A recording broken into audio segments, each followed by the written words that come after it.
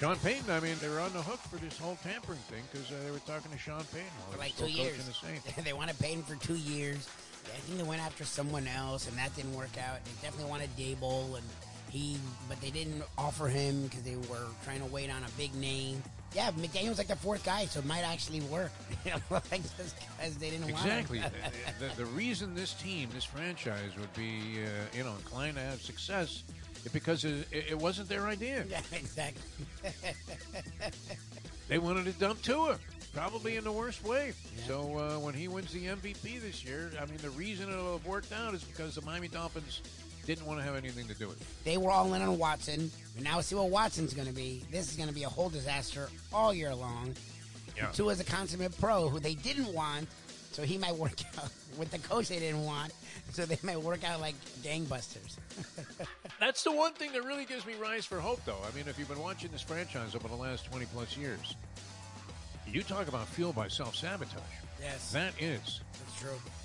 Your Miami Dolphins. That should be on the billboard. Miami Dolphins, fueled by self-sabotage. The time. Wake up with Defo, joined by Lubie. Welcome to the Defo Show.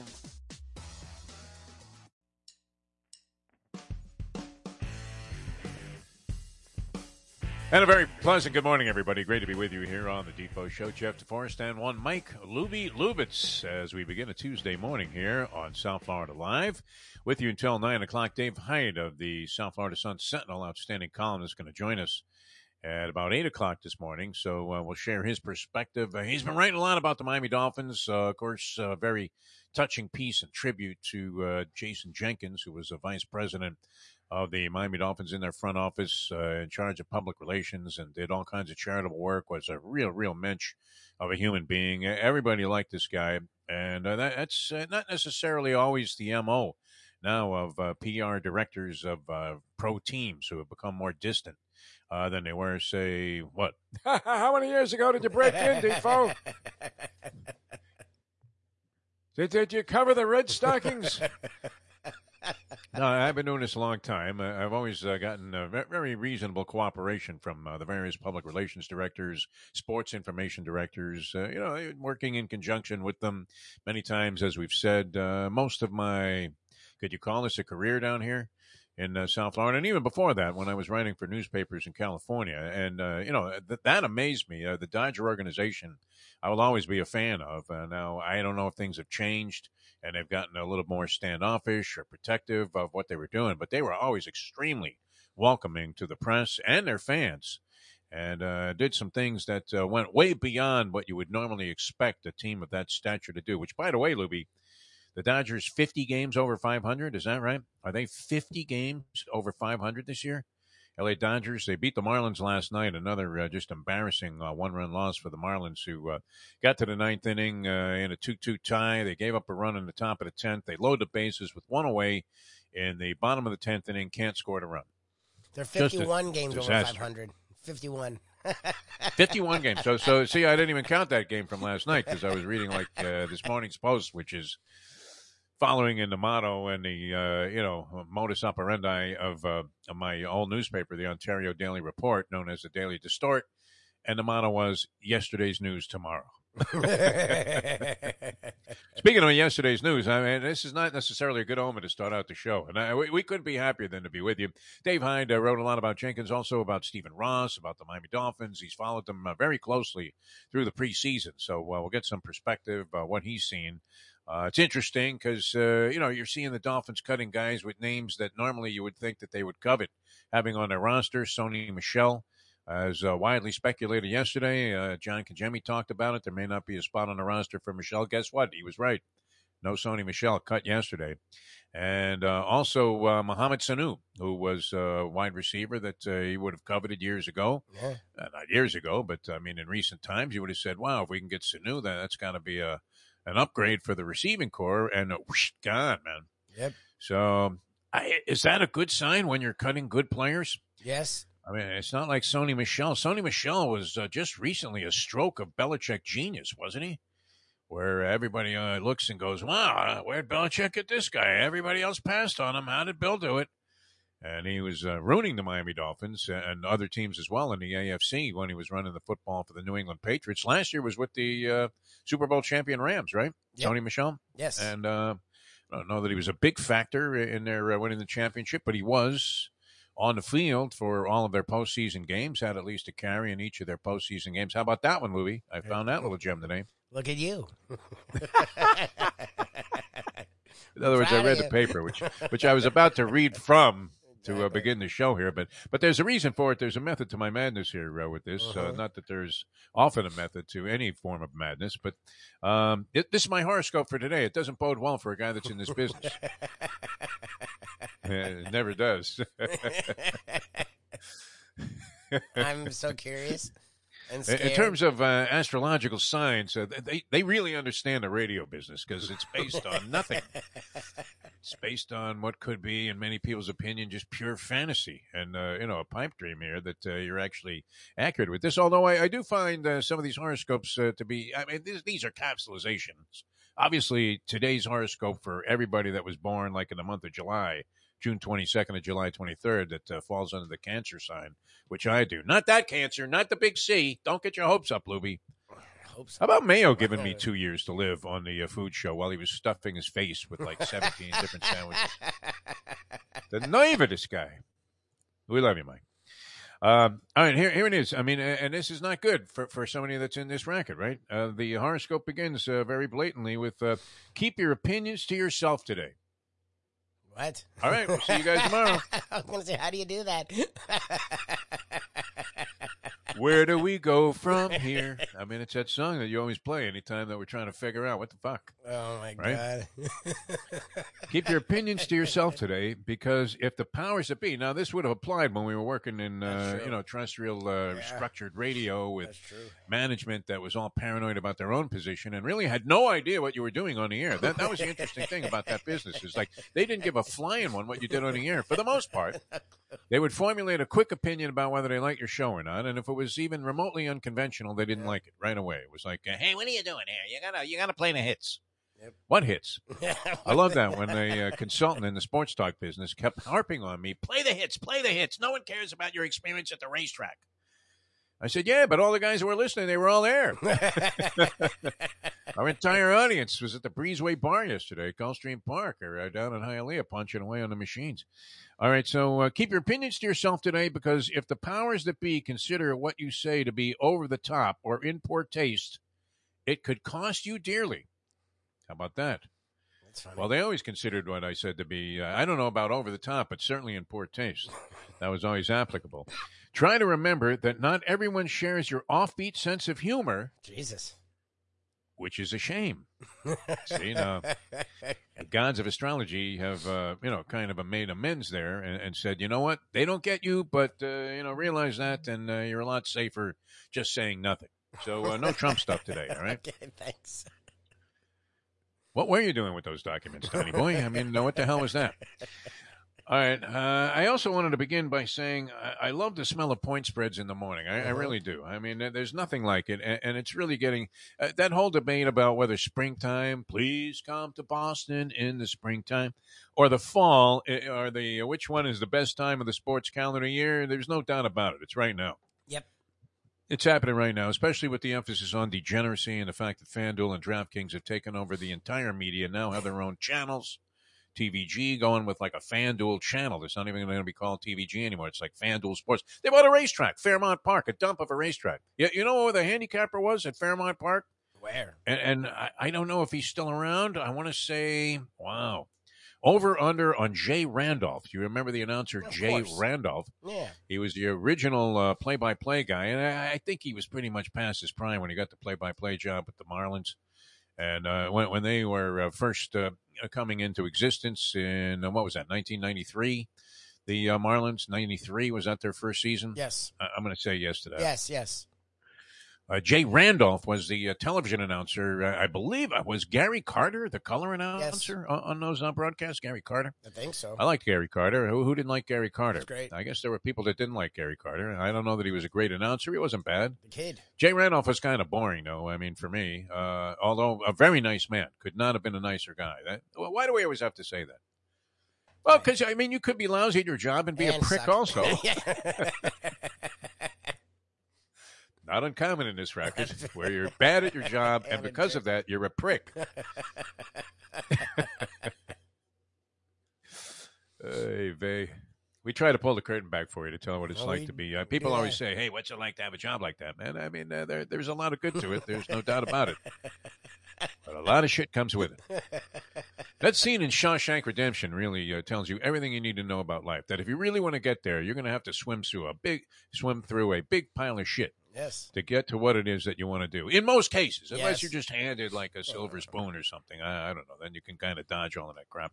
It's good. Point spreads all over the place, including, I mean, a full slate, like a big slate of Major League Baseball today. The Dodgers are favored over the Mets on the road, and the Mets have Walker going, who's been a little gimpy lately.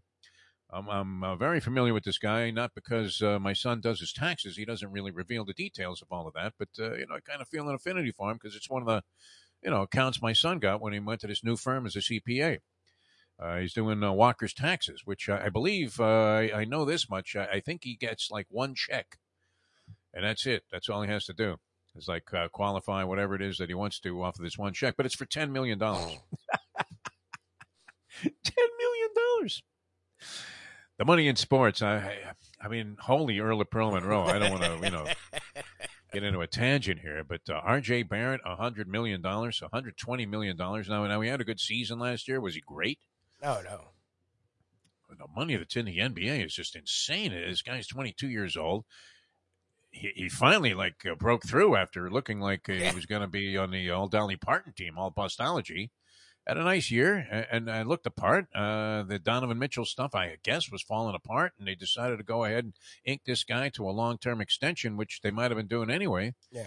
But the thought that R.J. Barrett is worth like $25 to $30 million a season is a little, it's a little out there, is it not? I mean, doing the calculations, my God, they always, say, what would Magic have been worth today, huh? Larry Bird. Oh, good. Holy moly. That was unbelievable. The Dodgers are favored over on the road, and they just played last night here in Miami, and they're on the road tonight against the New York Mets in New York at Citi Field, and they are favored in this ball game. Now, they rested Mookie Betts. He came into the game late because they had to make some kind of, lineup switch. They had lost the DH, and they brought in a new pitcher, and so they threw Betts out there, I believe, in left field at the end of the ball game, but and they've been winning, and they did beat the Marlins a couple of times. Now, they won 3 out of 4 in the series. Was that a 4-game series? I believe it was. They were playing last night for some reason. I don't know if that was a makeup game. The Dodgers certainly weren't in here at any previous time in the season, were they? Well, they come here once, which is all going to change next year. Are you a fan of that, Lubie? This man-for-man thing, where now all teams are going to play all of the other teams in the other league each season. Oh, wow. Yeah. It used to be like just one division you would take on, the AL East would take on the NL East one year, then they take on the Central. Now they're going to play like an equivalent number of games with spreading it around with virtually everybody. More games in your own division, but far less than they were playing versus each opponent in the division. Well, what do you think? You like that better? Good for the Marlins. I mean, the Marlins usually suck against their division. That was a weird 4-game set from Friday to Monday. That's sort of unusual. Yeah, what was that all about? Maybe travel. They didn't want to give the fans a doubleheader on Sunday? Maybe. Yeah, is that it? Yeah, well, that's the thing. Probably so, yeah. Anyway, the Marlins lost that to the Dodgers. 51 games over 500. Jesus. Going against the Mets tonight, far and away the best team in baseball at this stage, the Dodgers. And you have to lay 135 to win 100 if you like the Dodgers. You get plus 110 if you like the Mets tonight. With Walker going, who's 10-3 on the season. 10-3. With a 3.38 earned run average. Worth every penny of that $10 million they're paying him. Not bad. All right. And he's going against Haney for the Dodgers, a relative unknown, although is he a reliever? Is that they starting out? Is that a bullpen game for the Dodgers or something? I don't know. Haney. 2-1 with a 1.94 earned run average. I presume he's Team's record is 7-2 in games that he starts. Okay. So he must be a part of their rotation, right? I don't know. Maybe he was injured. He's banged up. He's a young dude. All right, yeah. Well, I mean, he's made enough starts for the team to be 7-2 in games that he started. So Yeah, Haney going for the Dodgers tonight. What do you think? That's our first recommendation. We're playing the Metsies over the Dodgers. They'll probably lose 11-1. Now we made. That's where we're starting. We're giving you a loser right here at the top. People, what more could you ask for in a show like this? Now, college football, and this is going to be a lot of fun because it cranks, and college football will be on, 7 nights a week? You would have to think. They don't take a night off, do they, in college football? I mean, there are so many teams, so many games. And what level of attractiveness these games have, not exactly sure. There are a couple that look like they might be a lot of fun to watch. But we start out on Thursday night. Yes. Pittsburgh, West Virginia. We talked about that with John Congemi, who, of course, was a quarterback at Pittsburgh on Dateline Dolphins yesterday here on the show. He kind of likes Pittsburgh. Pittsburgh had a real good year last year. Our good friend Charlie Partridge is the defensive line coach there. He was the head coach at FAU. We got to know Charlie. We really liked the fact that he was just a down-to-earth guy that was a lot of fun to talk to, had a lot of great opinions and a brilliant way of expressing himself, and he would say things about other teams in college football. A lot of times when you get a coach on, even in this case, it was like, what were we calling that thing? FAU Spotlight with Charlie Partridge. And we always try to be okay with the schools that were not necessarily the big wazoo when we were covering local sports here on a basis where you would have to consider some element of fairness, right? So we would talk to the FIU basketball coach, even though, I mean, to be honest, let's face it, we had like 0.0 interest in FIU basketball. Is that fair to say? I mean, outside of the coach, the coaches were always interesting to talk to, but yeah, I mean, they're doing their job. I couldn't tell you what the record was until they came on with us. Hey, what you got tonight, Coach? Right? I mean, that was the open question. We didn't even know what the schedule was. FAU was sort of in that same category because you're going to be very University of Miami centric if you're operating in this town where we originate from here. For you people that are listening in Guam or watching in Guam, South Florida is our home. So naturally, and if you haven't detected that, heavy emphasis on South Florida sports. Who do we have on? Columnists from local newspapers here and people that we know from the local area. But nonetheless, UM was kind of a universal team during this period of time, and very, very much a heavy presence here in South Florida. Because why, Lubie? They were winning. Yeah, they've won. And they were exciting, and they were interesting, and they were controversial, and you know what? They were damn good, and they were entertaining and a lot of fun to watch. They really were. I mean, you had a pro-style offense in a college game when Schnelly started this whole thing. We're not going to run the ball on every play just because Dr. Tom Osborne has won several championships that way. We're planning on throwing it deep. Like, wow, go ahead. Throw me, a couple of bombs there, Howie. And Schnelly did that, and he had the quarterbacks to do it. And then Jimmy proliferated that whole thing, perpetuated it, and kept it going. And you had the same thing going with Dennis Erickson, although it was a little bit looser and wilder. Whatever that offense was that Dennis was running. Remember, they always were like criticized. What? One back? What, are you kidding me? One back? I just remember Jamie German. You remember that kid, Jamie German? Yes. I guess was it Jamie or Jamie? It was Jamie, I think. I think it was Jamie German. And he was the number one recruit out of Florida, which is saying a lot. I mean, you're the number one guy in the state. He was like Mr. Football in Florida. And he signed with the University of Miami. He never really did much. I just remember I was on the sidelines one day, and Jamie German was getting splattered all over the place as he, caught a pass very briefly, fumbled it, popped up in the air, and the other team took it back for a touchdown. And I remember Dennis Erickson, I think he had pulled every strand of hair that he had out of his head because he couldn't believe that this guy, was dropping balls like that. Butch Davis, of course, came in, did a real good job. Unbelievable. Maybe the best recruiting run in the history of college football over a brief span. Now, that would be eclipsed, of course, by anything Nick Saban is doing today. But is it fair to compare? Because Butch Davis, yes, he had a program that was established, but he didn't have a program like Alabama is established now and entrenched in there. He wasn't in the SEC. It wasn't, UM still was a football factory, but wow, the depth that he had on the same roster, what was just unbelievable at a variety of positions. I think Edgerrin James was like a backup running back while he was playing, at the it might have been third string. Behind Frank Gore and no. James was before them. James was in the mid-90s. He was before them, yeah. Yeah. I mean, they had like on the same roster, just an unbelievable. Yes, they had a running back that was ridiculous. depth, at the position and virtually every position, much like Alabama does today, right? Alabama could probably take its second string and easily defeat Utah State. Oh yeah, in their opening game by 100%. 30 and cover the point spread. What is the spread on that game, by the way? It's got to be like 40 or something. Alabama 41. It's climbing. Those big, goofballs that are the backers of Alabama, the Elmos, et cetera. They're sending it in on Alabama in this game. All right, Pittsburgh, though, what do you think, Lubie? Did we get enough of a perspective there? Now, John Kajemi, I know he's honest and straightforward and as straight up as they come. I mean, a wonderful human being. If you can't trust what John Kajemi's saying, you can't trust anybody. All right? I don't think this guy doesn't stretch the truth. He doesn't over-embellish. He doesn't exaggerate. But he probably does have a little bit, you would have to think, he has somewhat of a slight bias for Pittsburgh and the Pittsburgh, football team. No? Oh, for sure. But he's honest. He's not like ignorant. I mean, they're a top 20 team. They put a quarterback into the first round of the NFL draft. Their defensive lines every year. And that's not even a bias to Partridge. Partridge literally takes guys that are 3 stars every year and makes them NFL first and second round draft picks. Like, their defensive line every year is one of the best defensive lines in the country. So if you have a defensive line like that, it allows you to definitely be consistent. I don't know what they're going to be without Pickett. He didn't really address that. That was what I was waiting for him to bring up. They're not Alabama. You would think, that's a drop-off. No matter what. Well, that's the thing is they're not Georgia or Ohio State where you lose a quarterback in the first round and, okay, like Pitt, you lose a quarterback in the first round, they usually fall off. So I'm curious what they are. West Virginia's not supposed to be anything special, but still, it's not like a cupcake. So I'm curious what they are this year. The line was 7, went to 7 and a hook, according to my chart here.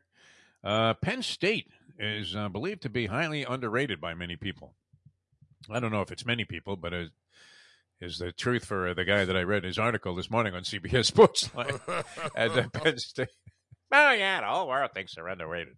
I always love that when people do that. I don't know. Is that a natural extrapolation? Do you believe that Penn State is one of the more underrated teams this year? Because if you do, you'd be tempted to go ahead and lay the 3 and a hook with Penn State on the road against Purdue. Holy Bob Greasy.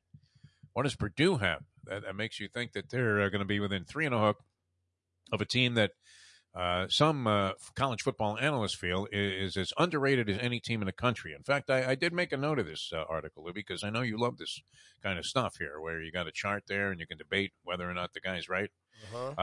He has the most overrated teams in college football as Texas, Oklahoma State, Notre Dame, and Texas A&M in reverse order. His top 4 most overrated teams, Texas A&M was number 1 on this guy's list. Most overrated team. Now, you would like nothing better than to see Jimbo Fisher do a pratfall, go all Jerry Lewis on this, and be flat on his face after one game, embarrassed, and have all of those rich oil men, telling him, you're not even going to be able to drive your car, Jimbo. It's funny because... No sympathy for the devil, though. No sympathy for the devil. He signed up for this. Yeah. Well, he recruits really well. But he loses 4 games. Like, they beat Alabama last year and still lost 4 games. Like, if you're going to beat Alabama, that's got to be your big year. And then he went on to lose 4 games. I don't know what to do with that guy. And I think that, look, that's the thing with the SEC that people don't talk about is it's really a 2-program conference at this point. Like, LSU, with Kelly, you would think they'll resurface, but they fell off the last 2 years. Florida's fallen off. I mean, people are excited about Napier, but they've fallen off. Like, the rest of the A&M's recruited well, but they haven't won it all. Tennessee has lots of NIL money, so they're recruiting better. But, like, outside of Bama and Georgia, the rest of the conference has been Like, that's what I find funny about all the Big Ten's been better top to bottom than the SEC. They're deeper. Every time you mention Tennessee, I think of Rice Checks. I mean, that end zone thing. I know, I hate that. Doesn't it look like a box of wheat checks or something? Isn't it time that maybe, drew something else in there besides this stupid checkerboard that they have? All right, so they have Texas A&M as the number 1 overrated team. Jimbo Fisher, I mean, he was the guy that was most apropos to talk about what was the definitive negative about Florida State football, which was no matter how good they were, they always lost to, North Carolina State. Yeah, that was Bobby's somehow, inexplicably, every year. Bobby did it, and I think Jimbo followed in his footsteps. Although Jimbo did carve out that national championship, you gave him a free pass for the rest of his life. Then he screwed you, and now you hate him just like he was the devil incarnate himself, Nick Saban. Unbelievable. Oklahoma State, I don't know enough about Oklahoma State. Mike Gundy's there, of course, more known for his mullet than he is his coaching. And, of course, the famous statement, I'm a man. I'm a man. Yes, I am, and I can. Na, na, na, na, na. I think it's And I Love You So. The old Chicago song. And outside of that, I mean, he seems like, he's always got Oklahoma State as a factor. As they should be, should they not? Right? I mean, who's the guy? What is it? The oil guy that has all the money pumped into Oklahoma State? Yeah. Who's a big benefactor there, man? I mean, they have like facilities that even the Rams couldn't imagine. T. Boone Pickens, is he still alive? T. Boone Pickens, yeah. Is he around? I don't know. Did he roll the seven? This guy? Alive. He was old as sin before. He was like 1,000 years old though, and when we first saw him on the scene there. Yeah, he died 3 years ago. I knew that. I'm like, I don't think he's still alive. Okay. He was in his 80s when he built that stadium. That was like over a decade ago. Like Michelangelo, this guy, man. I mean, like in 96, he's painting the Sistine Chapel. Yeah, can you do a little more on the roof there, Mike? Okay, yeah.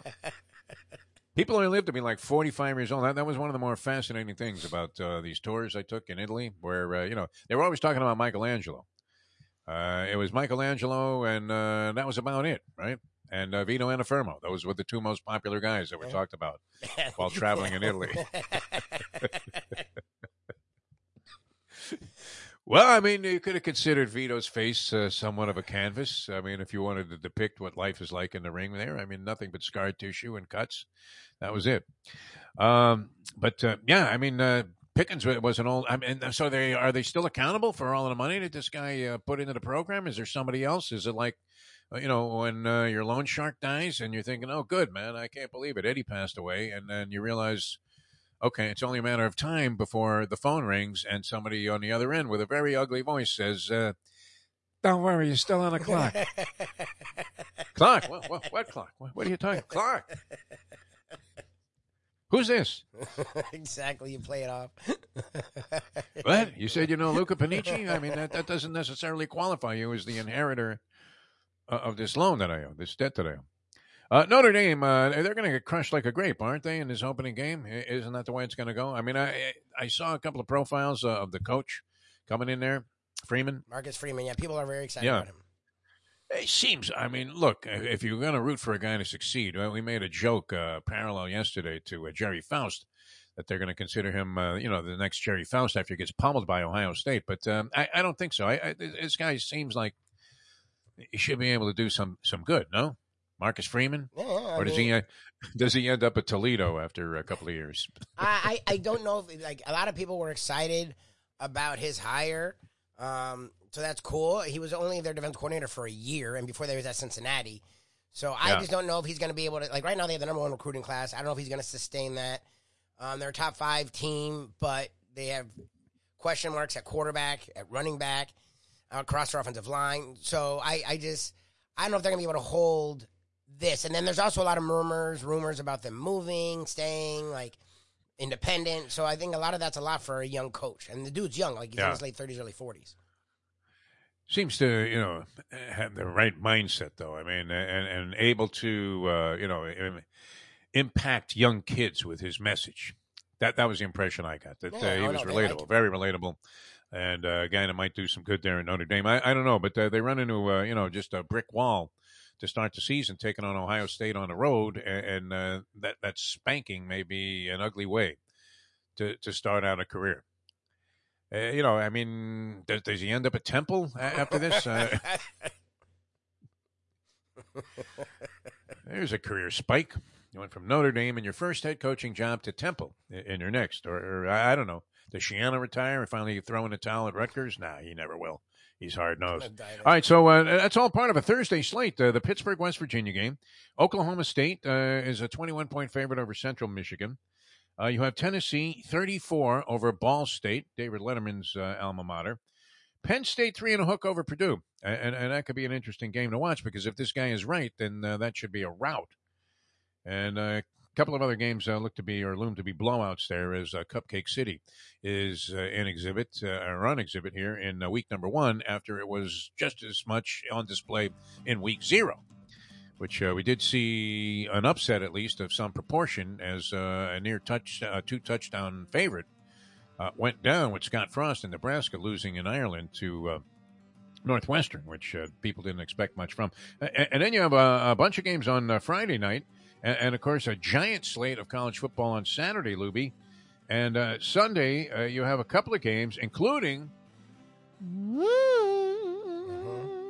It's lopsided. The big one for you and the big litmus test for our degenerates early in the season. Yeah, I thought the line would be opening up. It's still staying there for now, at least. I don't know. We'll see what happens this week. Very interesting. Perhaps people are buying your argument and your contentions. I don't want that them you're to. putting forth on the show here, that it's not as bad as it looks. I wanted to get to like Florida State Seminoles. 6 or 7. Then I was going to buy at 3. I would have taken LSU. I was just figuring it'd get to like a touchdown, and then at a touchdown, I could see FSU hanging around a touchdown. I don't like the 3.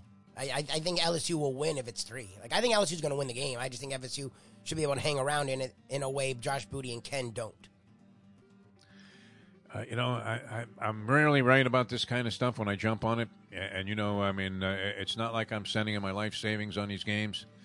But if I was, inclined to put a stick up on this one, I would go with a stick on LSU, thinking that they probably will cover the 3 points based on what Josh Booty had to say. Now, you talk about bias here. We're talking about Conjemi and his Pittsburgh connections. Who's more LSU than Josh Booty? Not a lot. He left the Marlins to go play for LSU, for God's sake. Right? He had a cush job there with the Marlins. All he had to do was hit 260, and it probably would have been making like $15 million. Well, he bounces back and forth between Louisiana. Like, I think he's here now. But he's there during his kids are there. I don't know, like he has family there. Like and he coaches there. Like that's the way to do it, by the way. You be here in Miami, and your family is in another state. I'm not saying, or his family might be here. Never mind all this soapy business about it's all about family. No, it isn't. It's about being able to do what you want to do at all times without interference. His family may be here. He goes back there because he's from there, and he was coaching, I think, high school ball there, and he has camps and like. He does a lot with Louisiana, so I'm not saying his opinion was biased because he kept bringing it up himself, saying, look, I know I'm an LSU guy through and through, but even if I wasn't, I think the bias comes in that he hasn't watched Florida State at all. I think a lot of people, because Florida State has fallen off the radar, just assume that they're not growing, and that's not true. Like, they have grown a lot, and they've worked the portal as well as anyone. They've had a top 10 portal class the last 2 years. They've focused on the portal, which is the way you can change your team quicker. So, and people expect, like, I don't know, can you turn a college team around overnight that was on the downslide? We've seen it. We have seen it. If you're Mike Norvell, he comes in there, and Willie Taggart, right, was his predecessor, who, everybody said, this guy buried the program, essentially. Well, Jimbo Barry. It was already. Yeah, Jimbo Barry. Yeah, Jimbo put him to sleep, and Taggart just perpetuated it with whatever mistakes he made in terms of bringing in people and talent and coaches. Yes. And so this guy had kind of a monumental task. You're quick to judge and condemn. Although, I don't know. Am I sensing a metamorphosis in Mike Lubitz and the way that you view things? Because shouldn't the guy get like a little? If things are just a complete catastrophe, and they're spiraling south. They're going down the drain, and you come in. It's not easy to immediately, establish like all of a sudden you're right back where you were when Bobby Bowden was in his heyday. I don't know that you can expect that. So it is possible that this guy is on the ball and might be able to turn that around. Can they cover 3 against LSU? That is the burning question right now. Yep. So, and when the professor, double dot theory, the old polymath double dot theory, where, you have 2 people whose opinion you respect. I respect Josh Booty's college football opinion. I don't know what kind of degenerate gambler he is. But when we have him on this show, or in this case, he was on our Believe podcast, I'm always impressed with guys that really know their stuff. Like not necessarily in Louis Riddick fashion, where they're just spouting off all kinds of stuff, but where the guy will name off like 7 guys on the roster with some purpose to support his argument or position that this team is either going to be good or bad, whatever. But he knows his stuff. Universally, and he brought that up out of nowhere. This never would have even occurred. I didn't even know these guys were playing. Okay. And out of nowhere, when somebody hits like a degenerate chord, it sticks with me. It really does. I'm sure. I know. I'm aware. He brought this up like like Brandon Lang would bring up one of his Super Bowl choices. Like out of nowhere, all of a sudden he says, listen, guys, we could talk all day about how the weather is here in New Orleans, but guess what? It's going to be hot for those. Hot around the collar for those that back FSU in this game where they're going to get blown out. I mean, he really believes that this game is not going to be close. So we'll see, Louie. That Duquesne game gave you a great indication, though, that FSU is ready for the challenge. Did it not?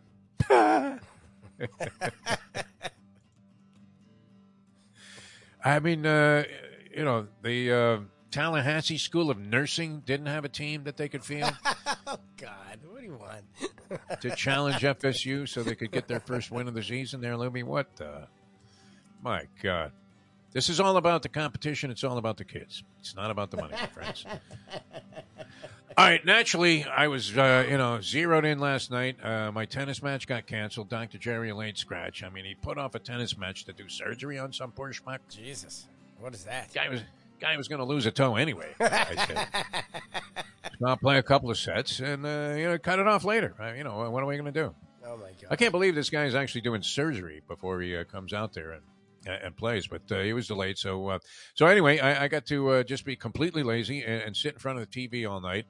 And I watched the whole Serena thing at the U.S. Open, which would you think we have some thoughts on that, Lubie? Yeah, I was waiting for you to bring that up. We were wrong on that one. I was saving it. She not only won, she won in straight sets.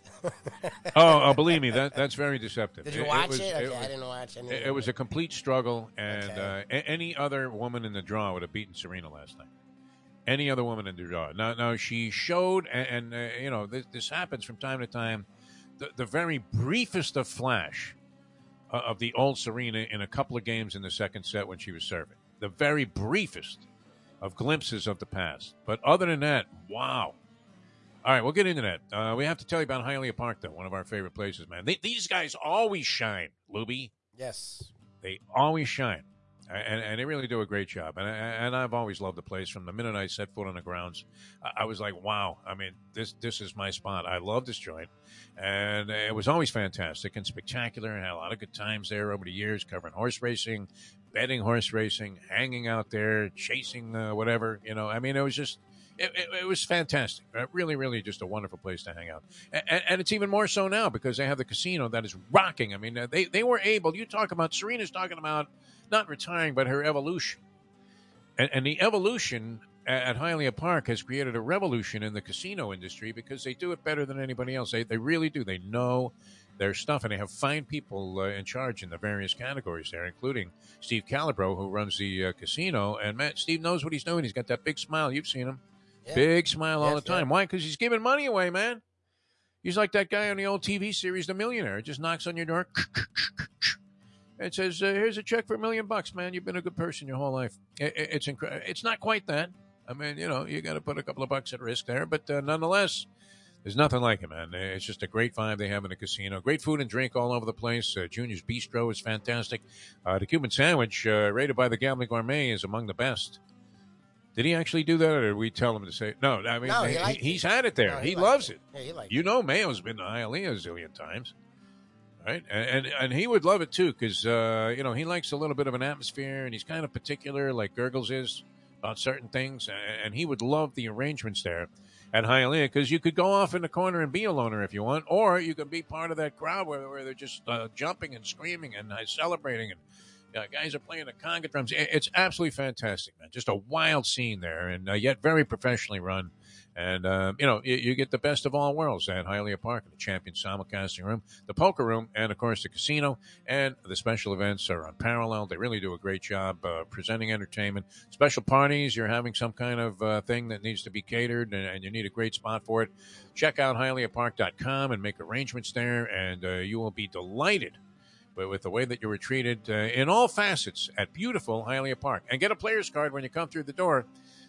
The best rewards program of certainly any local casino. Can I have a couple of dollars a comp at the deli? It's not like that there, man. I mean, you know exactly what the score is, and it's always in your favor at beautiful Hialeah Park. So get that player's card. Take advantage of all the amenities that they offer you, courtesy of your participation in what they have going on there, which is Viva Las Vegas. It's great. Beautiful Hialeah Park. All right, coming back with more in a moment here on the Defo Show. That's Mike Lubie Lubitz, if you're watching on the video stream. And I'm Jeff DeForest. Dave Hyde, a distinguished columnist for the South Florida Sun-Sentinel, will join us and has thoughts on many things, including, I would think, a very excellent, insightful perspective on the upcoming Dolphin season, because you know who else he profiled in the Sun-Sentinel, Lubie, and I meant to actually... I may have to break down and spring for the buck here, but I just don't like reading newspapers online. I don't know. I mean, you're a big fan of that. I'm not. I don't like thumbing through the ads. They get in the way, and a pop-up here, and all of a sudden it turns to Facebook, and you're like, hey, get out of here. I want it in my hands. I see. Now, I grew up, and, since I was going to Shea to sell souvenirs when I was 14, and I was traveling from Long Island, I used to take the Long Island Railroad. And what does everybody have, reading on one of these commuter trains? They're all reading a newspaper back in the day. Yep. They weren't on their phone. No, you're reading the newspaper. Hey, did you see this? The Giants, 23 innings last night. Can you believe that? Look at that string of zeros. And it was something tangible that you can hang on to. And I don't know why. I just I can't break myself of enjoying that particular experience every day. Walking outside, is a paper here? Yep, it's there. Now you're happy. And then bingo, to the throne. And the whole world is at your fingertips right there, right? You can pick it up. You can see it. If you want to know the results of the Yonkers races last night, they're right there. And you've got all of these point spreads, including the opening week of the NFL, which I'm getting used to the idea that it's not this week. That there's a week of nothing. When was there ever a week of nothing before the regular season? College football is literally Thursday through Monday, so they're seeding this weekend to college football, giving them that weekend, and then next weekend we'll get full into football, everything. Do the Rams just lay one on the Buffalo Bills, or are we wrong about the Bills because we just don't like them? What do you think? I think the Bills will be good. I just don't know if they're this dominant force that everyone assumes they are. That's my thing. I think the Rams are good. I didn't realize, I forgot they got Bobby Wagner. Like, they lost Von Miller, who's old and done, and added Bobby Wagner, who was one of the best defensive players in football, and plays a different position than Aaron Donald, where he's in the linebacking course. So now they have one of the best defensive backs in Ramsey. They have one of the best linebackers in Bobby Wagner, and the best defensive player in football in Donald. They're actually better defensively than they were. And then they added now, is Aaron Robinson. Donald, is he being, viewed for a possible suspension? Because there was an incident where they got in a joint practice, he swung a helmet at a guy. Yes, which is weird. Which, resulted in a 6-game suspension. In the past. I mean, that was the standard there, swinging a helmet. At a game. In practices, the team's allowed to legislate it however they want, and the Rams are proud of him for being a defender of his own teammate, so the Rams have done nothing, and from what we hear, will do nothing. And the league, it's a Zapruder film, The league says... Somebody's got to find it first. We stay out of practices. Practices are for the teams to legislate. So the team's like, all right. That's cool. I mean, that would be some blow for the Rams here, who I am, for no, great reason.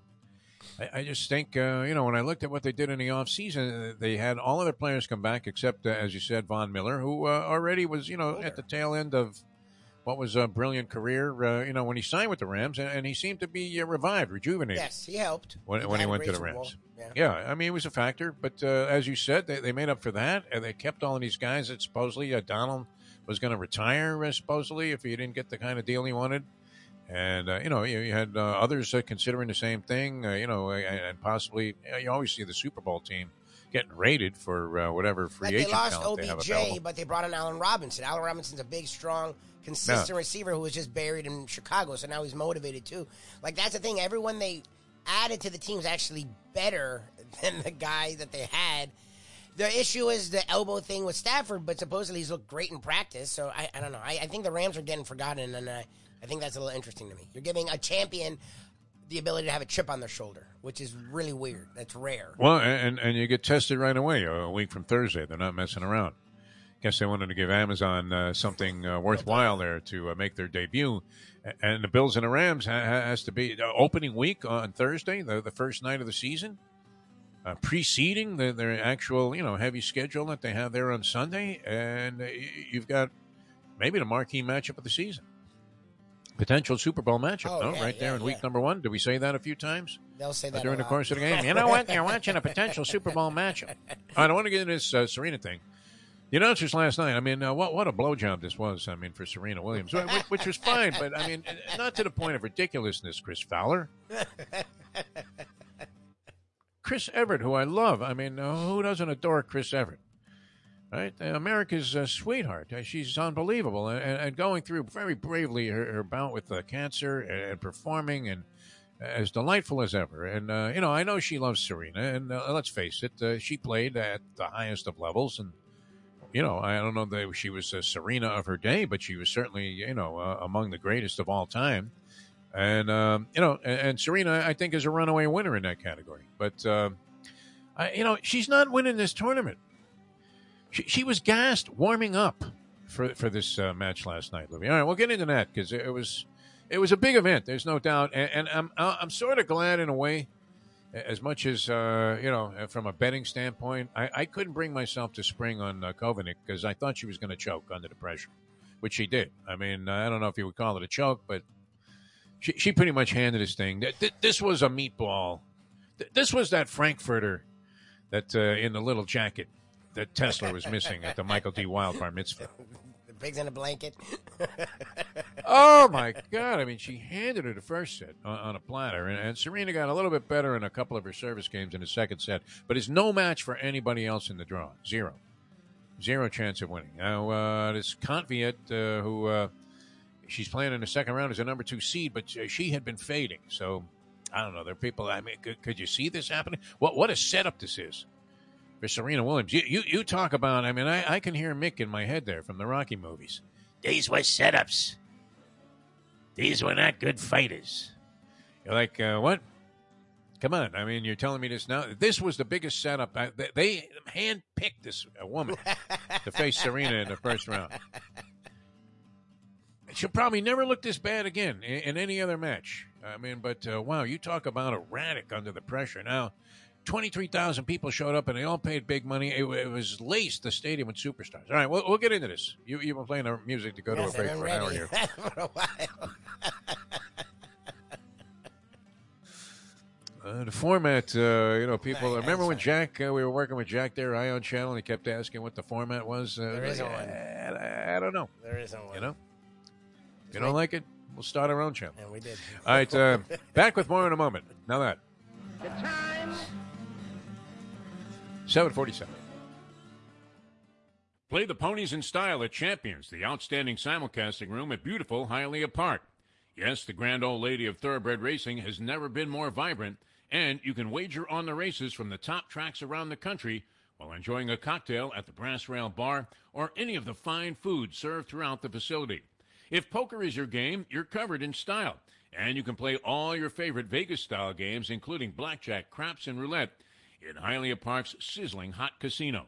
Get a player's card when you walk through the door for all kinds of generous amenities, including our favorite, free play, when you come out to the ultimate casino and entertainment destination, Hialeah Park. Hey folks, Tony Segreto here. You know, since day one, Catholic Health Services has been part of Old School. And since we've started letting people know about them, it's changed their lives. You see, Catholic Health Services, while being recognized as one of the top places for stroke rehab in the country, it's also about a group of people who not just excel in what they do, from the doctors to the nurses to the therapists, on and on and on. It's how they do what they do every single day that separates them from the pack. They do it with a passion, unmatched, and the inclusion of family in every step of the process. Trust me when I tell you this. If you want the best, unmatched rehab with a special group of skilled, caring people, there is truly only one place, and that one place is Catholic Health Services. These days, we're all looking for comfort anywhere we can find it. Thank goodness for Landlubbers Raw Bar and Grill in the Plantation location, because they are making sure you are as comfortable as possible. First of all, they're not only open for delivery and pickup. All you have to do is go to landlubbersbarandgrill.com for both pickup and free delivery. Their hours have changed a little bit. Monday through Thursday from 3:30 to 10, and Friday, Saturday, and Sunday from 11:30 to 10. You're going to have the best wings in the world. You're going to have a great burger. You're going to have their amazing soups. Again, Landlubbers Raw Bar and Grill. It's nice and easy. Just go to landlubbersbarandgrill.com for both your pickup and free delivery. Thank goodness for Landlubbers for making you always feel right at home. You can't fake caring. Women can sense this immediately. You don't really care. You didn't really want to do any of this. We now return to the Defo Show.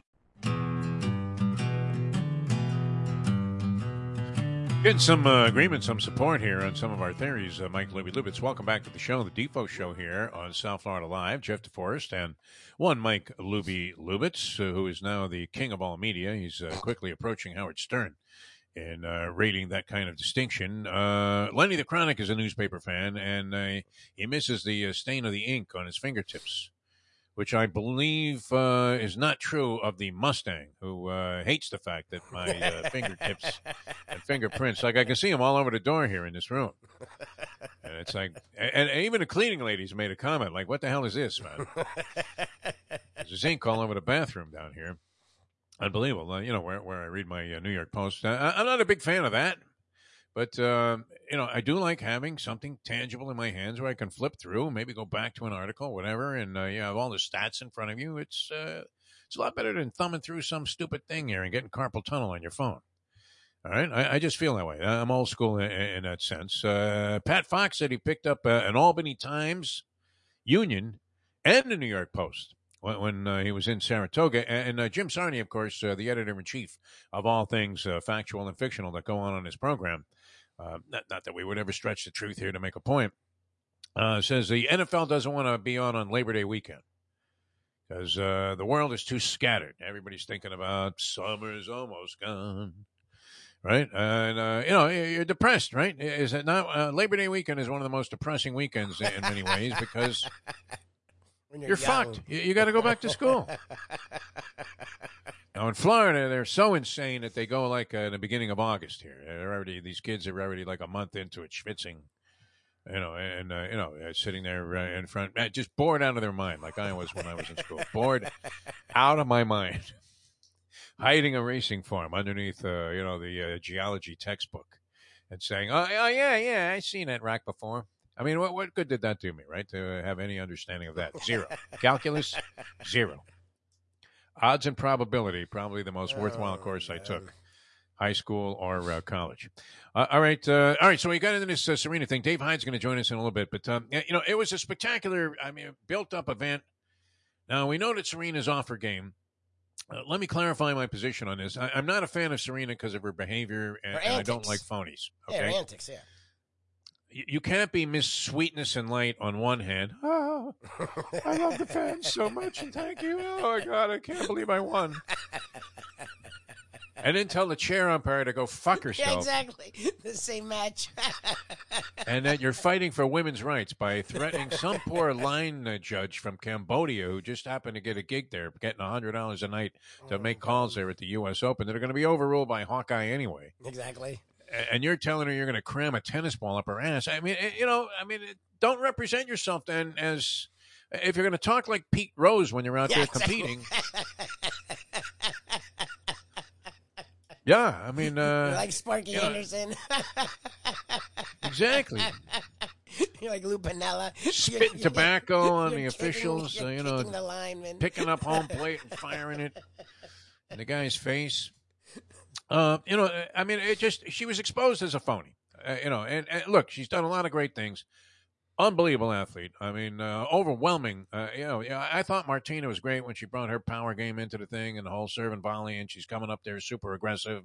Before that, they used to be like on that Smith Barney commercial, right? I say, old chap. Yes. Would you like to handle another lob? Your guy's hitting you nothing but lobs the entire time, and you look over at the other side of the net, go, hey, you want to play some tennis or what? Let's try to smack the ball around a little bit, huh? You don't want to see Andrea Jaeger playing moonball. All right, so Serena comes along, and boom, man, she brings a level of power to the game that was unprecedented, even though there were some great players in that category. but revolutionized, I would think, the way this game was being played, and just had a phenomenal career. There's no question. Mowed everybody down, usually annihilated her competition. It wasn't uncommon to see her win like a 6-love, 6-1 against the best in the world. And a person is in there without a chance, right? Like the early Mike Tyson opponents. That's how they set up against Serena Williams, the best players in the world, players that had been around for a while. Before she got on the scene, she just mowed them all down and has been doing it for over 20 years. No one could question her brilliance. All right, best serve in the game, according to almost everybody on the women's side. And Chris Everett was trying to put it in the top 5 or 10 on the men's side. I'm not sure I go that far, Chrissy. I love you, but I just don't know. We've done that. I'm not sure it's comparable, but her serve is huge. I mean, great. it was. There's no doubt about it, and extremely accurate. And whenever she was in any kind of trouble, whenever she was on the ropes in a service game, she'd fire 2 aces that you looked at and you said, "My God, yep, who could get a racket on that?" Yep. And these guys, I mean, their reflexes are incredible for returning serve. Even the women now are serving. You'll see what Serena was serving up upwards of $120. Yeah. Which that isn't bad. I don't know. Did she make $120? That might have been. I'll have to check with Sarni on the stats on that. But most powerful serve in the women's game, the most powerful serve by far that the women's game has ever seen. All right, most accomplished player, the Margaret Smith Court thing with the more Grand Slams is a little bogus, Lubie. Her highest one was almost 129 miles per hour. Her highest. Imagine this, a woman smacking the ball 130. Yeah. I don't know. I would be ashamed to have my serve measured whenever I go to any kind of like tennis tournament. They have the thing out there with the nets. I never participate in any of that and haven't for a long, long time. There was a time I would have thought, watch this, man.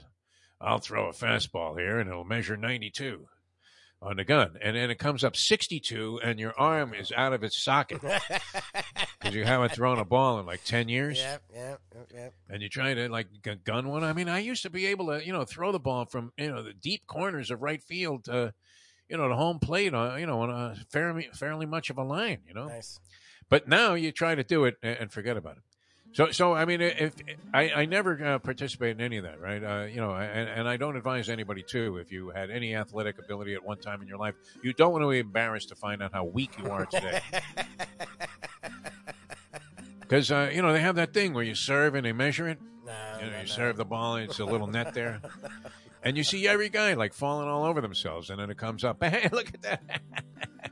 You served your sister like that? 68 miles an hour. You're like, so. I mean, 130 is some juice. I mean, that's Nolan Ryan-esque sending it out there. So anyway, she comes out last night and she's wearing an outfit that looked like she borrowed it off the Iron Sheik. It did. I mean, everything but the pointy shoes. It didn't look. Did it look like it was like a female wrestler? Oh God! You thought like I don't know if it was Serena Williams or the fabulous Moolah coming out there to play tennis last night. Jesus. Oh my God! And I mean, she was already gassed from the warm-ups. It was unbelievable. I keep saying when they brought the mongoose out to fight like Marciano or one of those guys. I mean, an aging Archie Moore and. The kind of guy that would be the inspiration for Requiem for a heavyweight. I mean, just like a shot fighter. That's what she looks like. She's gassed in the warm-ups there. They had ESPN sitting right in front of the court she's warming up on. And she was like needing oxygen after 3 shots. Jesus. And these guys have her winning the tournament possibly. Nah. McEnroe tried to like back out of the whole idea, but at Chris Fowler, every shot she hit, I mean, this woman literally, Kovanic that she played, I felt sorry for her because she was like the Washington Generals. Oh, jeez. Where she might have had some ability, but it wasn't going to be on display here against the Globetrotters because they were destined to win this game because it was scripted this way. We'll see if she gets by round 2. But you know what? I have to say this, Lubie. As bitter as I mean, I'm almost like you seem very to bitter. Serena what the professor is to Ben Affleck. Yes, it's like him with Not quite. Brady. Or Brady or Belichick or any of those guys. Yep. Right? You have a weird bitterness. And I don't mean to be disparaging. It's just, it's weird because the delusional would be the only ones who could believe that Serena would win. Now, I'm glad she won this because it probably would not have looked good, for her to have this big build-up. And people were paying thousands of dollars. Every celebrity in the world was there. Dr. Ruth was there with Bill Clinton, for God's sake. Really? They were sitting together. That's weird. Immediately implications were being made, that Bill's banging his 94-year-old. Who apparently, would understand technique when it came to sex, no? I mean, isn't that her game? Yeah. Dr. Ruth, yeah. Here's how you do it. It's a little thing called a clitoris. It was always funny coming from an old bag, wasn't it? But she had a funny manner about her. She was great, man. Actually, I had some pretty oddball pairing there, but kind of, it makes sense. Clinton and Dr. Ruth. Everybody's there, man. A stumbling, bumbling Spike Lee, who was bouncing into like the Ball Boys when he was down there for the pre-match presentation. And I don't know what he was doing. What was Spike Lee doing down there in the court? What was the deal there? Oh, he's a New Yorker. I don't know. He's like a sign in New York. I have no idea. Yeah. And they already had the tribute planned for afterwards, which was very nice. Gail King was hosting it. She's very good. Billie Jean King came out there. In fact, anybody named King. Luther from the grave. Alan King, I think, was on the scene. Don King was out there. He should have been out there the way they promoted this thing. It was great. All right, Dave Hyde coming up. We could talk some more about that. Because the match, I mean, literally, you talk about the little Knish platter. This Coven, she lost the first two games, literally gifted them to Serena. And then had the upper hand in the set and then caved in completely. I mean, double faulting 3 times in a game, and just ugliness. All she had to do was move Serena around. It really is the Monty Stratton story with Serena Williams right now. I hate to say this, guys, but bunt on him. Poor schmuck with one leg, right? Being played by Jimmy Stewart. All right, we're coming back with Dave Hyde. He has a lot of thoughts about the Miami Dolphins, Los Dolphins, and no doubt many other things as well. And he's got the book coming out about Jimmy Johnson's swagger, which we're going to be exploring at Jimmy Johnson's Big Chill, day to be announced in the very near future, Lubie. That's a beautiful thing. I know you're going to ask about the money. Don't worry about it. I'm not asking anything. I'm looking forward to it. I just want to get this day nailed down. It'll be a blast. We had a great time last time. With you, it always comes back. It's Woodward and Bernstein, right? Just follow the money. I'd love to follow the money. I'll follow the money anywhere. Hey, how much for those documents, Danny boy? All right, back with more in a moment. Now that. Who was that Russian lady, too, that was running around Mar-a-Lago there, posing as a reporter? Brown from the Sun. It's 8:01. Hey, folks, Tony Segreto here. Let me ask you a question. What do you look for when you go out to eat? Good food, obviously. Friendly atmosphere, not too loud, but good energy, reasonable prices, and a place where you feel comfortable. All those ingredients, no pun meant there, are hard to find unless you're talking about the Texas Roadhouse. You see, they encompass all of those attributes. Really, really good food, amazing atmosphere, good for a family, good for a date, or just a night out for yourself, and prices that will make you extremely happy. Their ribs unmatched. Steaks hand-cut every day. Everything, and I mean everything, is made on site, including their incredible bread. It's the one day, folks, that you can forget about low-carb diets. Trust me when I tell you, Texas Roadhouse, your restaurant, your destination when you say, where should we go and eat tonight? From the newly renovated sports bar to the beautiful bayside views captured at the Tiki Bar, Jimmy Johnson's Big Chill has it all. Located at mile marker 104, the Big Chill also offers waterfront dining while experiencing breathtaking sunset views of the Florida Keys. It's simply the hottest spot in the Keys to cool off. That's Jimmy Johnson's Big Chill at mile marker 104 in Key Largo. For more information, call today at 305-453-9066. Recently, we realized it's not just hurricane season that can hurt us. Any time of year, things can happen to your home or business. And the insurance company can be your friend, but they also can be your enemy. Horizon Public Adjusters, Justina Testa, are here for you to help this process go so much easier. Before you call the insurance company, call Horizon Public Adjusters and Justina Testa at 954-809-8752. Would you go into court without an attorney? So why would you go up against an insurance company without Horizon Public Adjusters and Justina Testa? 7 to 10 times more money recovered with a public adjuster than if you went on your own. If there's no recovery, there's no fee. Give them a call at 954-809-8752. Johnson joins us here on the program, along with John Congemi, and it's Dateline Dolphins, of course. Leslie Visser, the lovely and talented one. It was always different. You had to know if it was Emmitt Smith, if you screamed at him, he was going to go into a shell. I wasn't going to get anything out of him for the rest of the day. If it's Charles Haley, he was going to get upset at me and maybe threaten me on my life. And mean it. Yeah, and mean it. And he could have done it, too, I promise.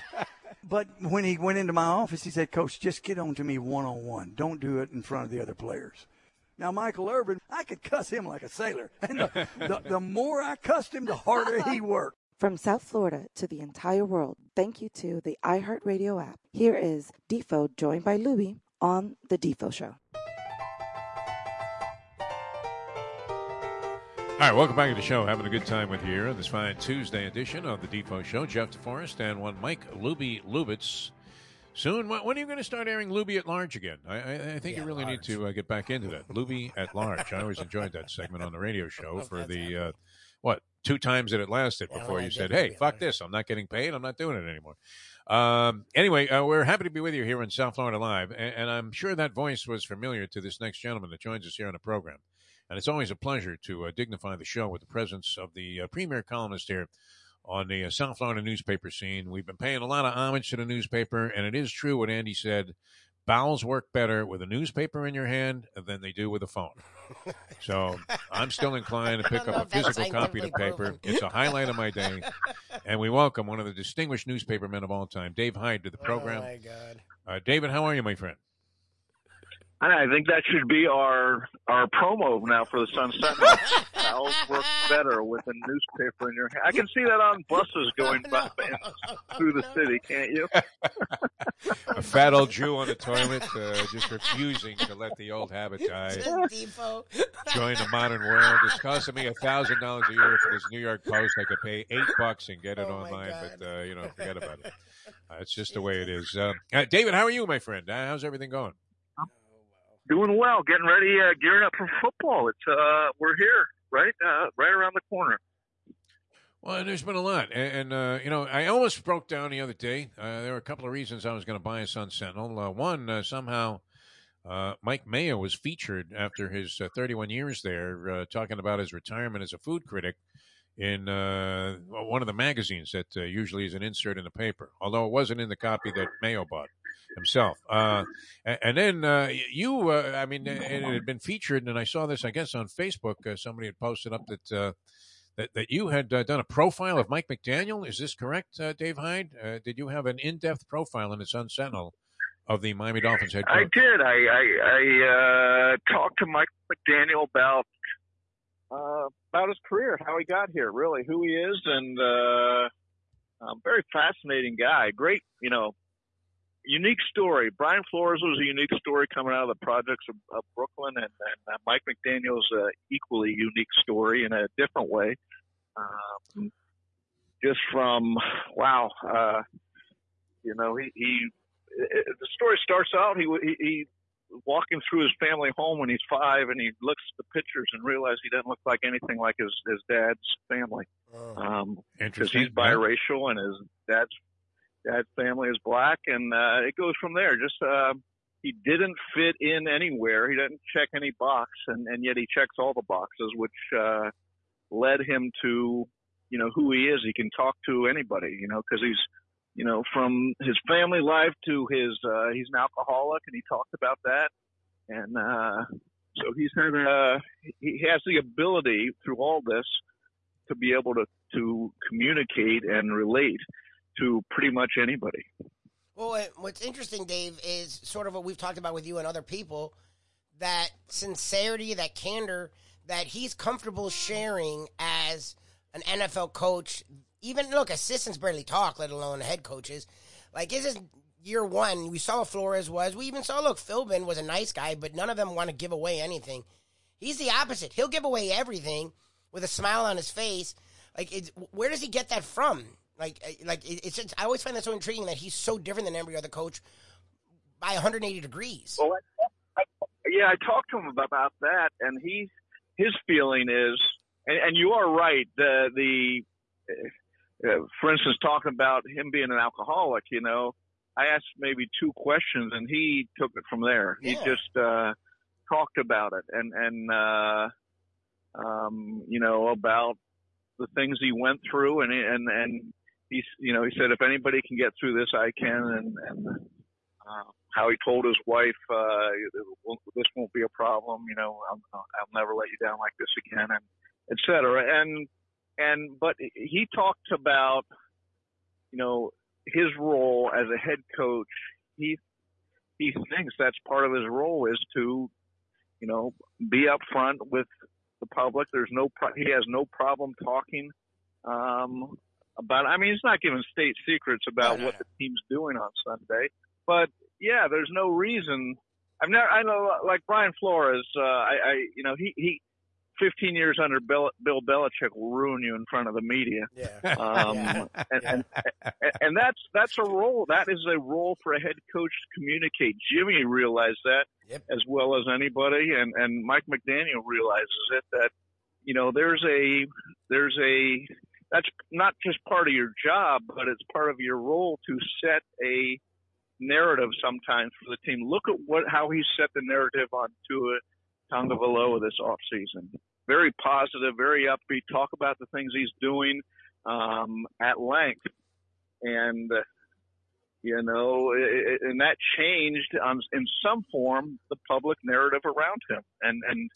And so, I mean, anybody who's smart enough to use that platform, and Mike McDaniel is, and has the ability to talk, and Mike McDaniel has the ability to not only talk, but to, it was interesting talking to him. He's talking about words and how he thinks words are valuable, and he appreciates people who use them well, and everything. And so he's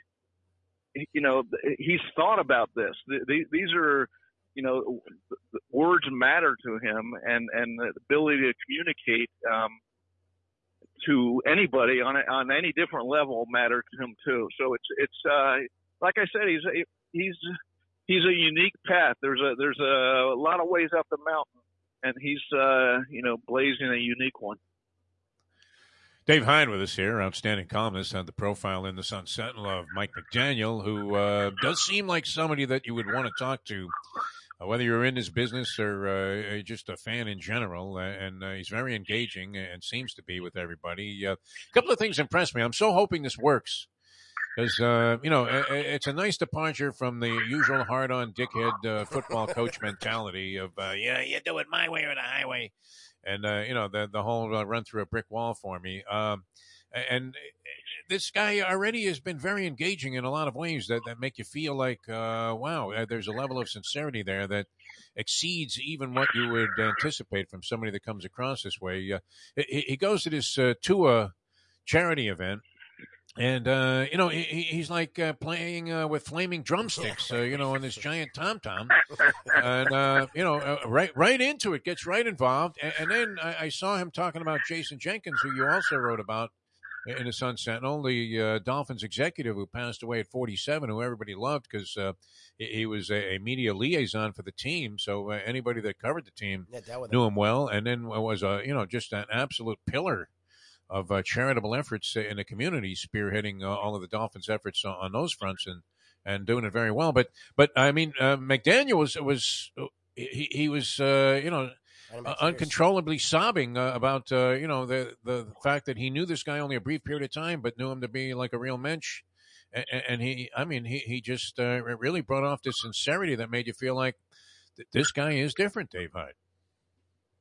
Yeah, I was surprised in that press conference. I mean, it was, look, that was a tough night. Saturday night, Jason died Saturday. I don't know the exact time, but before the game he had died. But the players weren't told until after the game. Mike McDaniel tells them, then he comes right to the press conference. So, it was pretty emotional telling the players about Jason's death, and then comes right to the press conference, and he was,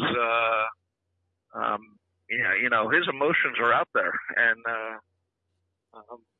you could see how not just affected he is, but in the larger picture, how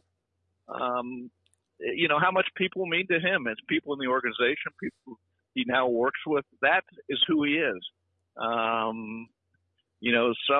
Most football coaches you've been around are withdrawn for the most part, and as you said, don't reveal too much of their thoughts. And Mike's the opposite, where he'll show you how he's feeling and who he is in any conversation. I think certainly in the short term, this can work really well for the Dolphins in that you're playing the opposite game here. You had a quiet, tough defensive coach the last several years, and now you go to an open, upbeat, very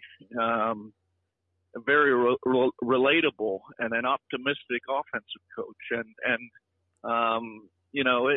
Ultimately winning will define him. Does he make it or not? But you can see the tools he has to help this team get there. How long have you been doing this, Dave Hunt? You've been doing this stuff a long time, correct? Over 30 years. Too long. At the Sun Sentinel? Yeah. Well, I mean, I started at the Herald in '85. I came down here with a 1975 Ventura with no air conditioning, and drove that because I had no money for a year. No air conditioning in the car. That just isn't possible. That is not good condition to come to Florida under. There's no doubt about that. I mean, keeping the window open, especially '85, probably it eased off where there was a possibility of being shot on the turnpike. But that's come back now with road rage. It was drugs back then when I first came here, and you'd see like some bullet-riddled car, pull up next to you, and you're like, they're still shooting at this guy. What is that?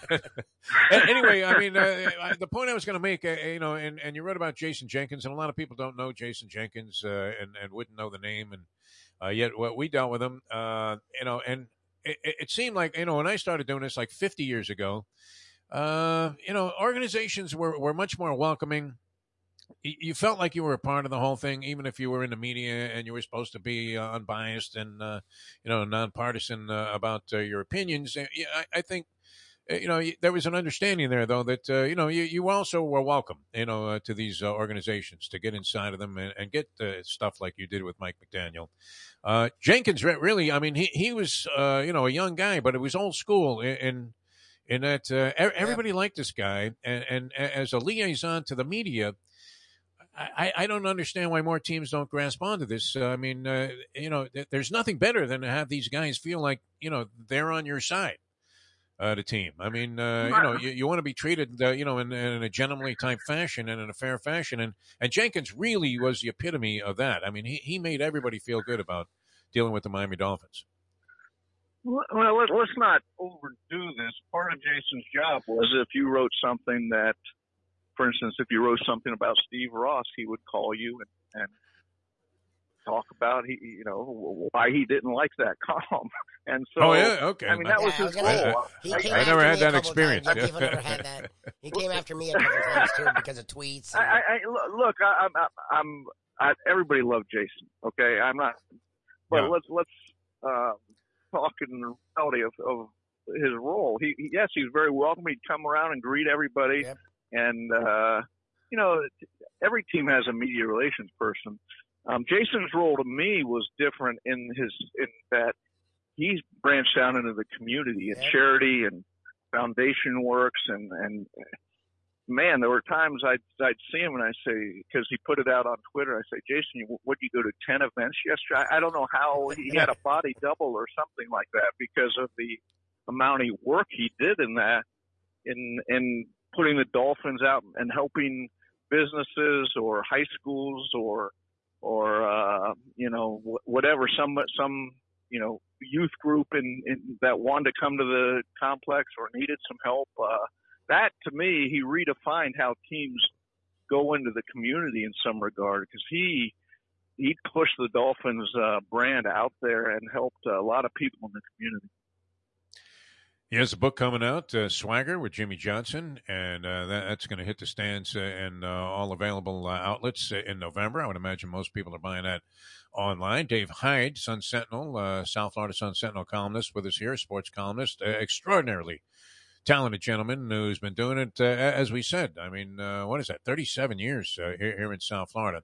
All right, we've talked about many things concerning the team. You actually watched them in a preseason. Yep. Lubie was excited. I mean, going long there, first down. You got Tua in the lineup. Want to see what this offense might look like. We're hoping for like circus-like, approach from Mike McDaniel with his innovations and inclination to come up with stuff that defenses are going to have trouble stopping. What do you think? I mean, the number is very tepid. We've been discussing this with a lot of people. 8 and a hook. Which would mean that the odds makers, these guys, that if they were running the country, there would be no inflation, and gas, what would be 50 cents a gallon, with their accuracy in predicting numbers and outcomes, they're not as optimistic as other people are. How do they win less games this year than they did last year, which is what the common belief is, at least according to Las Vegas? Yeah, I think they'll. Well, how they will is a couple things. One is the AFC is stacked. Yeah. You look at the AFC and go down the list of teams, and it'd be nice to be in the NFC against those teams right now. This is as talented as the AFC has been since, I don't know how far you want to go back, but and so that'd be that'd be one, and the two is the obvious. The offensive line has an injury in the wrong place, and the lack of depth there shows. Or it doesn't develop. Tua doesn't take the steps that it looks like has a real good chance to take, right, from the off season and preseason. And the defense that in the last half a year was dominant, but dominant against backup quarterbacks, and then it got exposed to Tennessee. Doesn't take the steps. Yeah, a young defense can, and so that'd be the way they. If you're going to draw up wide Las Vegas is saying 8.5 wins, that'd be the reason. You can extrapolate those a whole different way and come out with 11 wins too. So, the interesting part about, when you break down their season, their schedule, the first 4 games are the toughest in the league. New England at Baltimore, Buffalo here, and then, where are they? They're at Cincinnati on Thursday night. Those are 4 playoff teams. Last year, Baltimore would have been. They were the most injured team in the league, and it went down to the last game. So that's as tough as. Then you have about a 6 or 7 week stretch where they might be favored in every game, and then it gets real tough at the end. They go out to the West Coast. They play San Francisco and the Rams, and then go to Buffalo. In a 3-week stretch. So you come out of it. They look at the start. If they come out of it 2-2, that's a good way to start the season. All right, that eating hook looms large to me. I'm inclined to go over, which in this business, I know we've discussed this. If your team's not going to win the championship, which is always the best possible result in terms of fan interest, then they need to be really bad. So you find yourself rooting against the home team in every game, in every sport. But, I think that changes this year for me. That changes. About 8.5 wins. It's hard to see them going under 8 right now. Yeah. I mean, Yep. I could see 9 wins. I could see, in fact, I think I predicted 9 wins. But you could see 11 wins, too. 8 wins seems it's harder for me to see them failure. Going. Yes, that's bad. Yeah. So, they aren't going to go 17-0. We know, right? No, we agree. Even they the need to win most as many as last year. They were 1-7 for God's sake, with a roster that wasn't as good as this. This is as optimistic an off season.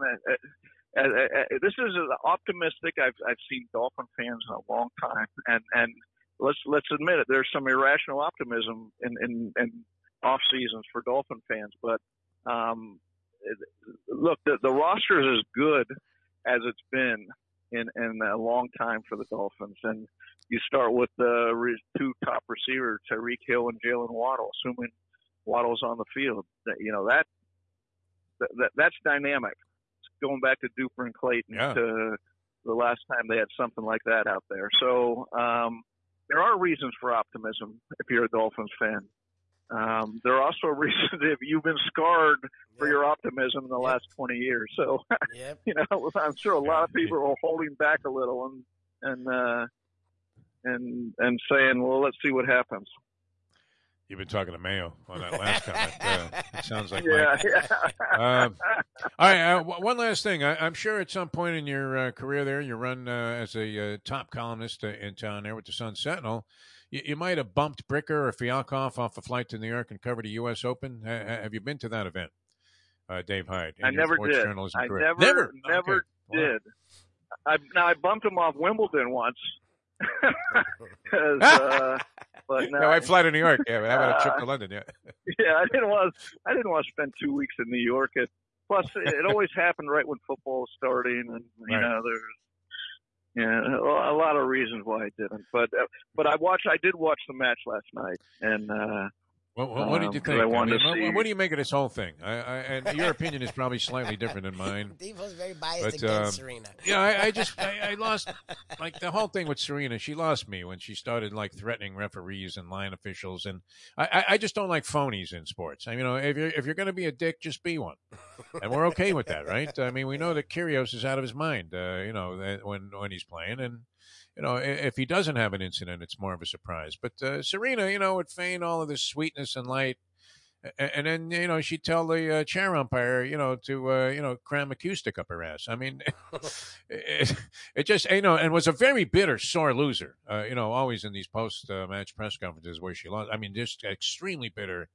And, and some of the stuff she came up with really alienated me. But, don't doubt it at all for a second the worthiness of the tributes last night and the sensational career she had. But I don't know. What did you think? Because I thought she borrowed that outfit off the Fabulous Moolah when she came out there. I mean, it was really some show. And I think someone needs to give you a hug, Defo. You sound like a bitter old man when you talk that way. I am a bitter old man. That's what we thrive on here on the show. Hello. Look. Over a 20-year career, the low mark, absolutely, was when she went off on the referee or official at the poor Cambodian line judge, or whoever she was. No question. No question. I mean, but as to say that's the defining mark of her career is going way overboard for somebody who came off the. The story is so old right now that people forget, coming off out of Compton and what she did, the path that her and her family blazed, and I mean, now to rise from that to in a lily white sport where you are not accepted at all. Look, I remember going to tournaments talking to the tennis media. Oh my God. They don't like Serena because she takes tournaments off. She does this and she does that. And I'm thinking, now I'm from the outside. It's not my sport. It's, I'm just dropping in. And I'm thinking a whole completely different is, wow, what a unique story she has. And she should be able to, and then you see why she tournaments off to do other things. It allowed her to play for 20 years. You see other, the burnout phenomenon in tennis is real because these men and women play for, every tournament or whatever for 10 years. And then they said, oh, I can't do this anymore. So I thought she, part of being a great athlete or having a great career is managing your career. And I thought the Williams sisters and the family managed their careers wonderfully. And so, look, I loved last night. I loved it was electric on television, at least. And I was rooting for her to win. Look, she had some bad moments like anybody would in a 20-year career. But it's like, does Deflategate, is that what you think of when you think of Tom Brady? I mean, they're bad moments. Some guys do, yeah. Right. That's the first thing our friend the professor thinks of, and he brings it up relentlessly and incessantly. It's part of the story. It's certainly part of the story, but it's not the story, right? Yeah, I mean, So. Your point is well taken, Dave Hine. I mean, come on, Lubie, give him a hug. Give him a hug, Lubie. He needs a hug right Serena's now. the one thing. He's a weird thing with Serena. Serena and Saban are the two he can't get over. Yeah, Saban and Serena would be the two that I start seeing red. Yeah, at the mention of their name. It makes me laugh. It makes me laugh. People who still can't get over Saban. I mean, that was the best thing. Saban made the right decision, right? Oh no, he could have handled it better. Yeah. He made the right But he decision. didn't have to be such an asshole when he was here. That was the beef I had with Saban. I mean, when he stepped over that lineman who was about to croak there in the locker room and turned around and said, "What's for lunch?" or whatever, I like he could have cared less. And then he was firing the secretaries with the henchmen. That was the stuff that bothered me. No one would argue that Serena isn't the greatest ever. And maybe female athlete ever. I mean, she certainly ranks into that consideration. And, that her career was great. And it wasn't like those courts in Compton were, the same ones they were playing on at the Bolletary Academy. No. So, with a crazy man, Richard Williams, who, was going completely against the whole tennis, logic and philosophies. And, training these young girls, early on, at least on their own. I mean, no, it's a remarkable story, no doubt about it. It's just, you don't think they handpicked that opponent, though, Dave Hine? I mean, did they? That was the one girl in a draw that Serena could beat, and everybody knew it. I mean, did I read that? Did I hear this right? She now plays the number 2 seed. Yes. Yes, but that girl, she has a chance of beating. Okay, so let's. Yeah. Yeah, no, an outside chance. The girl's been in a slump. She performed very well in her opening round match. Conviat, I believe, is her name, and I don't know that much about her. Even though she's somehow number 2 in the world. So that's a setup too. Is that where? Are we going? The whole draw is set up for Serena to go to the final. I mean, she plays nothing but chumps the entire way.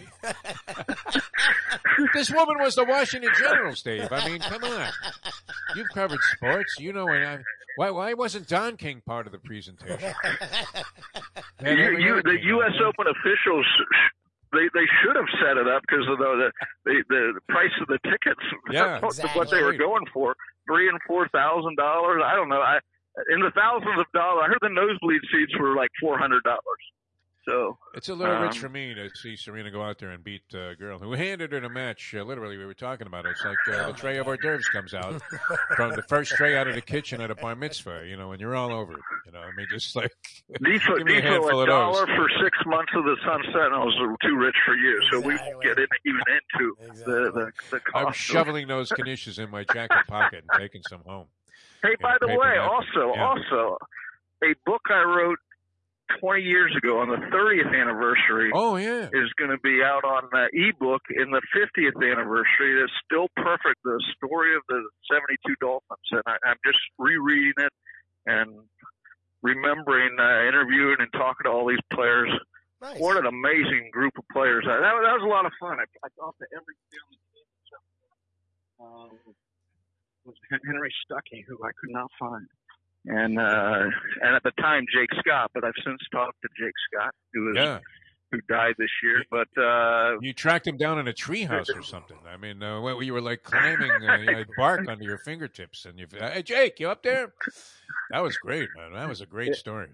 One of the best of all time. I tracked him down in Kauai, Hawaii, and sat with him in a bar for 7 hours. Wow. And the bar is actually in the movie The Descendants with George Clooney and Jeff Bridges, and the two people sitting next to Jeff Bridges in the bar in the movie at the Tahiti Nui, a famous little dive bar in Kauai. The two people sitting next to him, native Hawaiians, are the guys who sat with Jake every single day of their lives for years and years. Same two guys at Gillespie's. I don't know if they'll ever reach that level of fame, but they're there every Tuesday night when I play tennis. Going there for a couple of cocktails. Dave, I mean, you've done so many great things, and you've lived a good life, and you've lived it well, and it's fantastic that you're still going. The Swagger book comes out in November, and hopefully you'll get down to Jimmy Johnson's when we make those arrangements and be able to talk with us. Let me know when you're going. I'd love to. Yeah. Love doing the book with Jimmy, and it's going to be a lot of fun when it comes out. We'll be at actually, we're going to the Miami Book Fair for me and him, and we're going to talk about it there. So it'll be a lot of fun this fall with the release of it. Nice. That sounds good. All right, we'll let you go to work. Know. Thanks so much for took a great advantage of your time here this morning, but we always appreciate you coming on the show. Thanks, Dave, for doing that. All right, Defo, take care. All right, thanks a lot. Dave Bryant. Interesting. I mean, look, you're going to get some pushback on the whole Serena thing. There's no doubt about it. It is a bit harsh, I guess, to overlook the entire story just based on the fact that she wanted to shove a tennis ball. You up can just some like lady's her. ass. I agree with having a negative opinion of her as a person, but her tennis story is not that. Oh no, it's phenomenal. I mean, come on, she's like Jackie Robinson.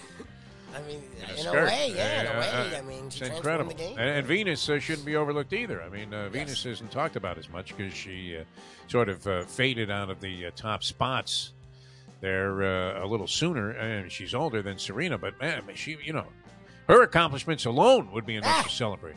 Dear right, Mayo, Venus. Mayo is like, stop being such a bitter old man. That's my job. They probably saw some of the same things I did. I mean, the wrestling costume, that was something.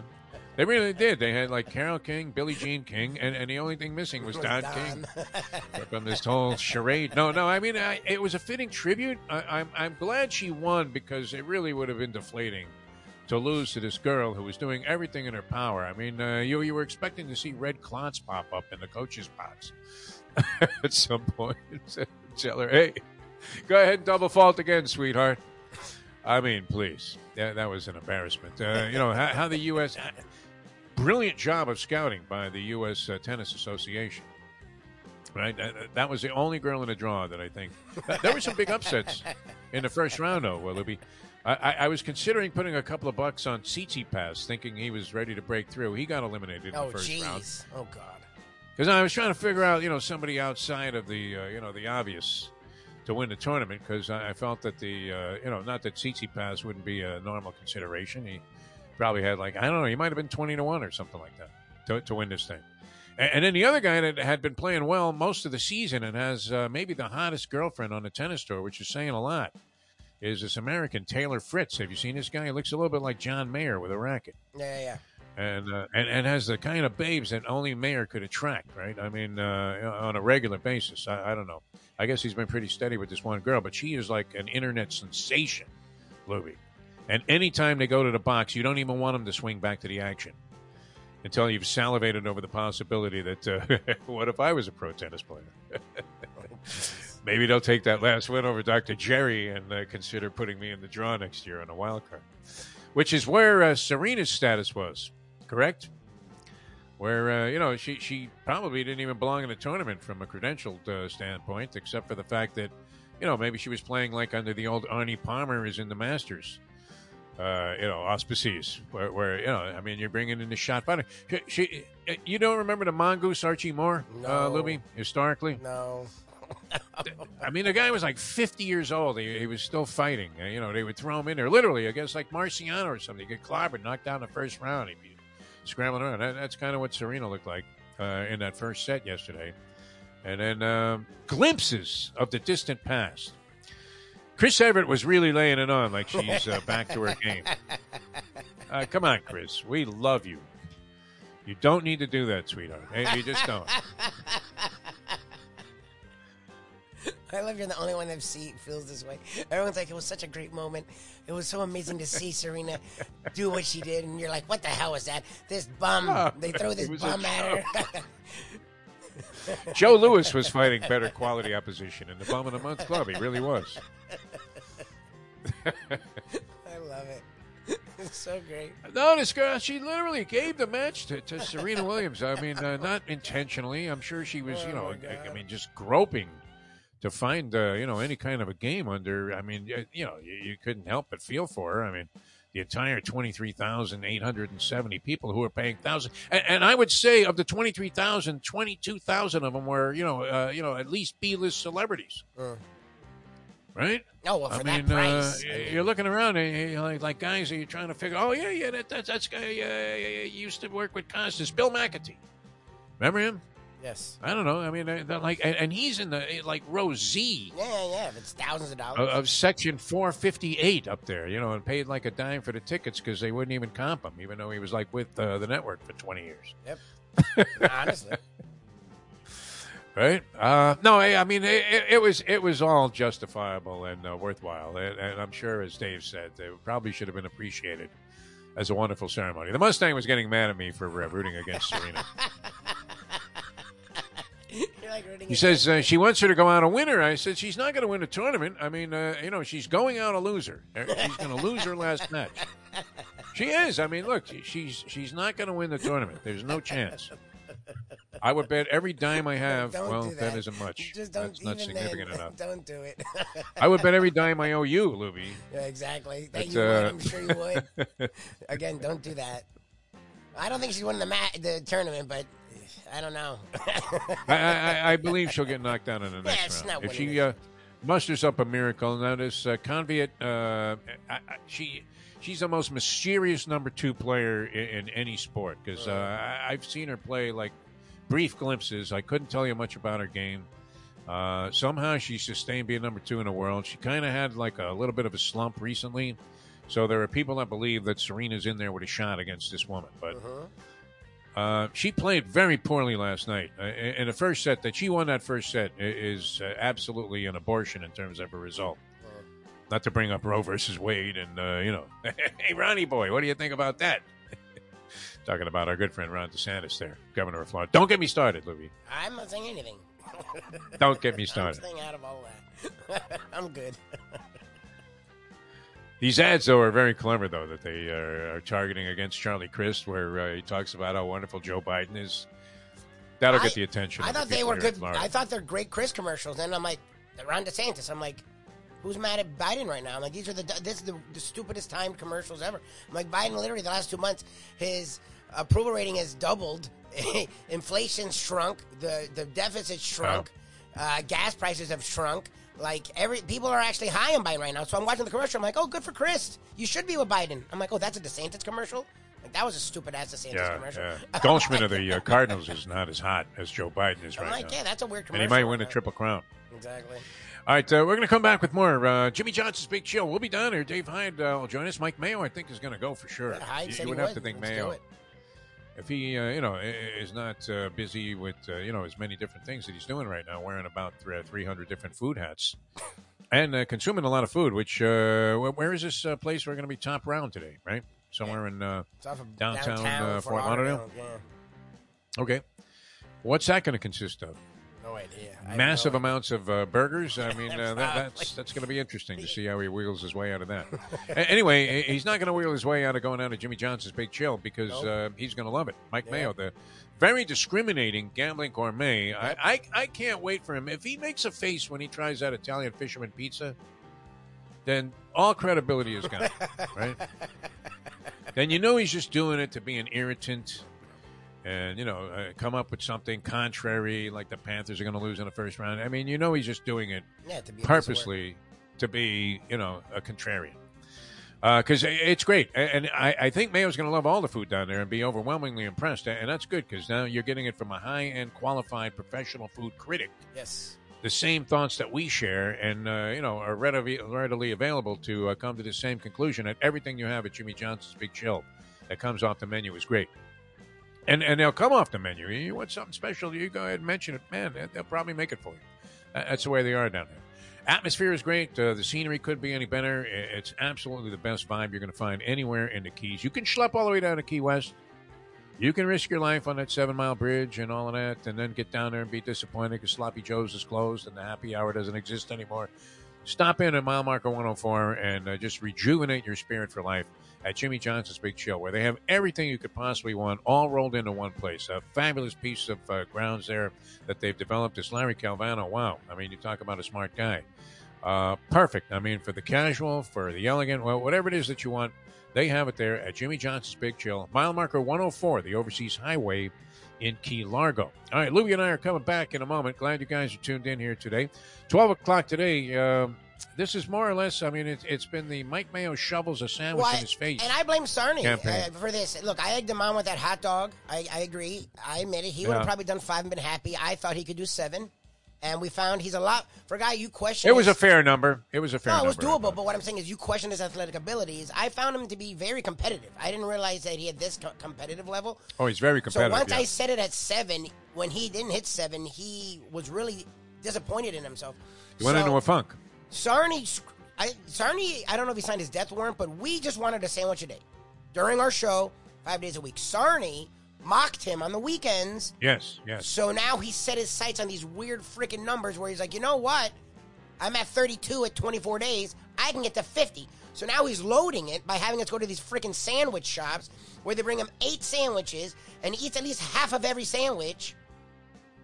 Or the whole one sometimes. I mean, I don't need him dying on air. I really don't. And I blame you, Jim Sarney. I blame you because this man is now... Have we known anybody that croaked on the air before? No, we haven't. We have not. And I don't want it to be Mike Mayo. I'm trying to think. I've been doing this a long time. And there have been some guys who have certainly been, appearing to be day-to-day that I've worked with. There was a guy many years ago named Larry Kent, man. He was the size of a house. He had a great voice. Right? He was mostly a salesman, but he did a talk show on a weekend. He could have... If he checked out on the air, I mean, you would have said, okay, that's possible. I'm just telling you. There have been others. I mean, there have been others that you looked at and you said, this guy is certainly questionable. Maybe he should be on IR instead of on the air. Just go on injured reserve. Now, Mayo's not anywhere near that stature. Sarney is a Svengali, though, when it comes to Mayo. Whatever it is that Sarney tells Mayo to do, he's doing it. And that's, Jim knows that. And he's taking advantage of the situation. This is ridiculous. Yeah. And then I don't know if it was like that, their relationship at the paper to paper. But, he... I don't know. He certainly has a big influence. I mean, who tells a guy, hey, you have to eat like 50 sandwiches, and all of a sudden the guy's on a faster pace than Aaron Judge is. Exactly. It's nuts. Now, tomorrow we end up, this is going to be hard for me to resist, because you know me, I really don't like eating in the middle of the day. That's just not my thing anymore. You're not going to turn it down with Spadas. Laspana's Original Hoagies, Lauderdale by the Sea, will be there tomorrow and wrap up the whole campaign there for Mayo. And hopefully he has an epiphany. Or somebody just hits him in the face and says, have a salad, brother. Oh, my God. Now, we need Mayo to stick around. Yes, please. Yeah. He's on to something with that Mike Mayo's lunchbox. He is. And the show is great, and the sandwiches have been fun. He's on to something. Yeah, I mean, the fact that last week the guy brought out all that food, you and I restrained ourselves. Before the end of the show, he had eaten everything. It's everything. Like, he can't say no, then don't egg him on. He wrapped his hands around that thing. The one thing I really wanted to try more than all of the others, as great as it all was that chicken sandwich. Yes, with it looked the great. Sauce. And I almost went back because I was in the vicinity. Let's put it that way. I was degenerating on Saturday and Sunday due to the Mustangs' success, and I was telling people about this place. Yeah, it was great. Sheffery Eats. Right outside this Broski's Cider Works. It was absolutely fantastic. It really was. And I want to try that chicken sandwich, but the way that... How does Mayo slime the sandwich like that? And then would you like some? It's like the guy puts a whole hot dog in his mouth, takes it back out, and then says, hey, you want a bite? Oh, yeah, we're supposed to share that. Okay, Mike. I would have thrown a hot dog at Serena. No. Listen, see, I don't want to be misunderstood on this. I acknowledge her greatness. I really do. I mean, she's brilliant. Who the hell could beat when she was in the prime of her career? Yeah. I mean, so unbeatable of a force. You don't see this in sports very often. In any sport, Tiger Woods was that way, right? Yes. I mean, up there with any of the greats, Michael Jordan, obviously, with the 6 championships. Everybody, will make that comparison. She deserves to be in all of those conversations and on all of those short lists. And, was a brilliant player. So, I don't know. There are just a few things about her that rubbed me the wrong way. And, unfortunately, it's rubbed me so far the wrong way against her that, if she had collapsed last night, I probably would have been upset. But you would have cheered. Finally. This thing would have punched you. I mean, you can't wish that. I mean, when Mayo said I was going to die within 2 years, I have to admit, very few things hit me hard. But it was that's a very harsh pronouncement. So is that. We don't wish injury on anybody. I'm glad she won. In the end, I'm glad she won this match. It would have been really horrible if she had just looked as bad as she did in the first set of this match. And then, this Kovacic had every chance to win the second set. I thought she was going to come out and bagel the girl. But this is the fascinating thing. Leslie Visser always says this about the basketball tournament, NCAA basketball tournament. It's the phrase they use to, promote it. The tournament always delivers. Yes. This U.S. Open delivers, and tennis has never before been this wide open with a very high level of quality. I mean, the depth at the top goes very, very, as Yogi Berra would say, we have deep depth. And that's why it was so wide open. I mean, this guy knocked off Tsitsipas. I thought he was one of the contenders. Is Taylor Fritz one of the contenders on the men's side? Almost anybody would have told you if you asked for 5 guys that could win the tournament, those guys would have been at least on every list. One or both of them. And they're both gone in the first round. Simona Halep, who was playing great, right? Just won a championship, just won a tournament recently, and she's with our guy, Patrick Mouratoglou, who is no longer coaching Serena, now coached by Renee Stubbs, who got a lot of camera time yesterday during the tournament. Renee Stubbs. I guess she works with the network, so why not focus in on our girl? But I don't know how they're going through more signs than a third base coach at this point. Have you noticed that? Now that they can coach out of the box? Oh, you can't. No, they changed the rule. Yeah, you can coach from the box. I mean, you can't go crazy, like when the guy's in the middle of, the opponent's in the middle of their serve, the coach can't yell, "Hey, fuck you, miss it." Nothing like that. But, nothing extreme. But they're giving signals all the time. And she was all over it, although I thought they were signaling for oxygen for Serena. I really did. I literally thought she was going to have like somebody wheel up a tank in the middle of the match. Good thing she won it in straight sets, because if it went a third, that was it. No standing 8 count. Fighter cannot be saved by the bell. All right, we're coming back with more here in a moment. We'll come back and wrap things up. Show has flown by. Thanks to Dave Hyde for joining us here on the program.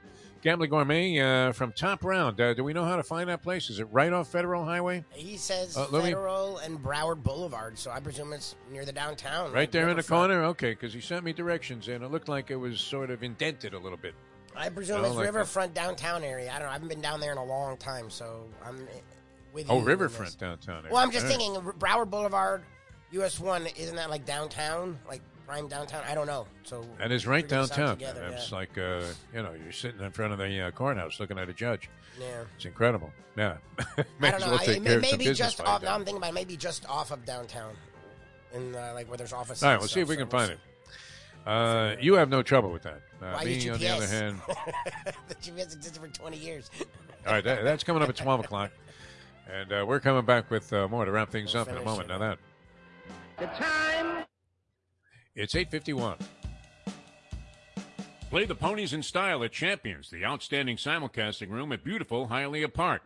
Yes, the grand old lady of thoroughbred racing has never been more vibrant, and you can wager on the races from the top tracks around the country while enjoying a cocktail at the Brass Rail Bar or any of the fine food served throughout the facility. If poker is your game, you're covered in style, and you can play all your favorite Vegas-style games, including blackjack, craps, and roulette, in Hialeah Park's sizzling hot casino. Get a player's card when you walk through the door for all kinds of generous amenities, including our favorite, free play, when you come out to the ultimate casino and entertainment destination, Hialeah Park. Hey folks, Tony Segreto here. Since day one, Catholic Health Services has been part of Old School. And since we've started letting people know about them, it's changed their lives. You see, Catholic Health Services, while being recognized as one of the top places for stroke rehab in the country, it's also about a group of people who not just excel in what they do, from the doctors to the nurses to the therapist, on and on and on. It's how they do what they do every single day that separates them from the pack. They do it with a passion, unmatched, and the inclusion of family in every step of the process.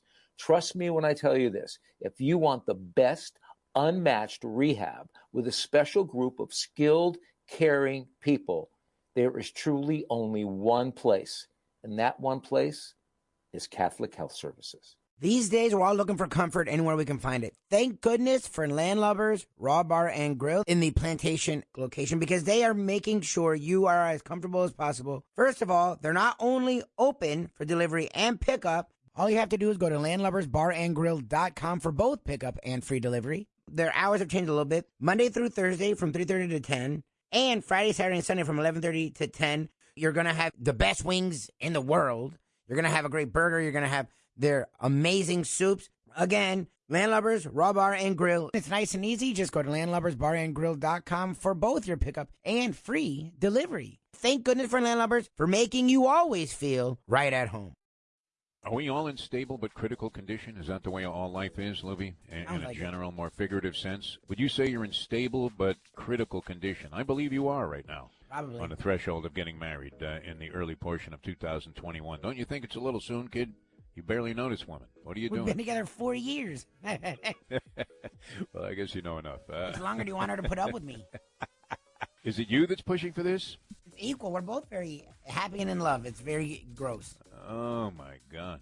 I mean, it's a foreign concept. You have to understand where I'm coming from. 0 for 2 with a walk. And, right now I think I got a 3-2 count in marriage number 3. But, and only because of the benefit of a really poor call on a ball that was clearly right down the middle of the plate. You know, one of those Angel Hernandez calls. Get out of here. Enjoy your trip to work with lots of laughs thanks to Defo and Lubie. Now on the Defo Show. All right, the continuation of Death Wish 4 being filmed today in Broward County. If we can find his top round place, which I believe is very much in full visible sight there. If you get to the corner of Broward and Federal Highway, if you're in town, come on by. And they have some great food there. And Mike Mayo has decided to bust the charts. He's going to try to top 50, sandwiches in 1 month. I believe he's eating more than that. That's a scary thing about Mike. Yep. Yeah. I think he's underplaying it because, we've been hard on him with some of these things that a lot of people would consider sandwiches. Yeah. So that, like, him saying 43 is actually him underselling it. That's what's scary. And then when that's the redacted, number. We go to these places, they watch the other shows, and look, I appreciate it. You know me, I'm all for food, but I take home food and eat it slowly. Mayo dives in on air, eating anything they give him, and it's like, dude, like, how much are you going to eat in like a month span? Like, a body can only take so much. Freaking Pac-Man. I mean, he's unbelievable. That's what it's like. It's like Pac-Man. Unbelievable. I mean, he grabbed like 7 different things at that last sitting we were at. There at the Ciderworks place, Broski's Ciderworks, and I'm a little afraid about what's going to happen today. To tell you the truth, you want to come out there and check it out. That's going to be noon to 1 here. If you want to witness on air, I mean, look, I was reading an article about what guys that were on death row were ordering before they went to the chair. Okay. Or whatever, lethal injection. And some guys didn't eat anything, right? Very rarely, though. And Mayo, I mean, literally, he's had these presentations in front of him that you're thinking, he's going to, get a comment like when a warden looks down and says, okay, go ahead, you got an hour.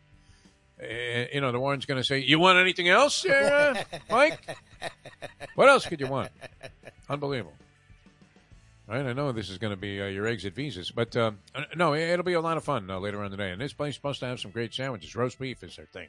Top round. So we'll be out there with Mike Mayo's Lunchbox. That's coming up 12 o'clock today here on South Florida Live.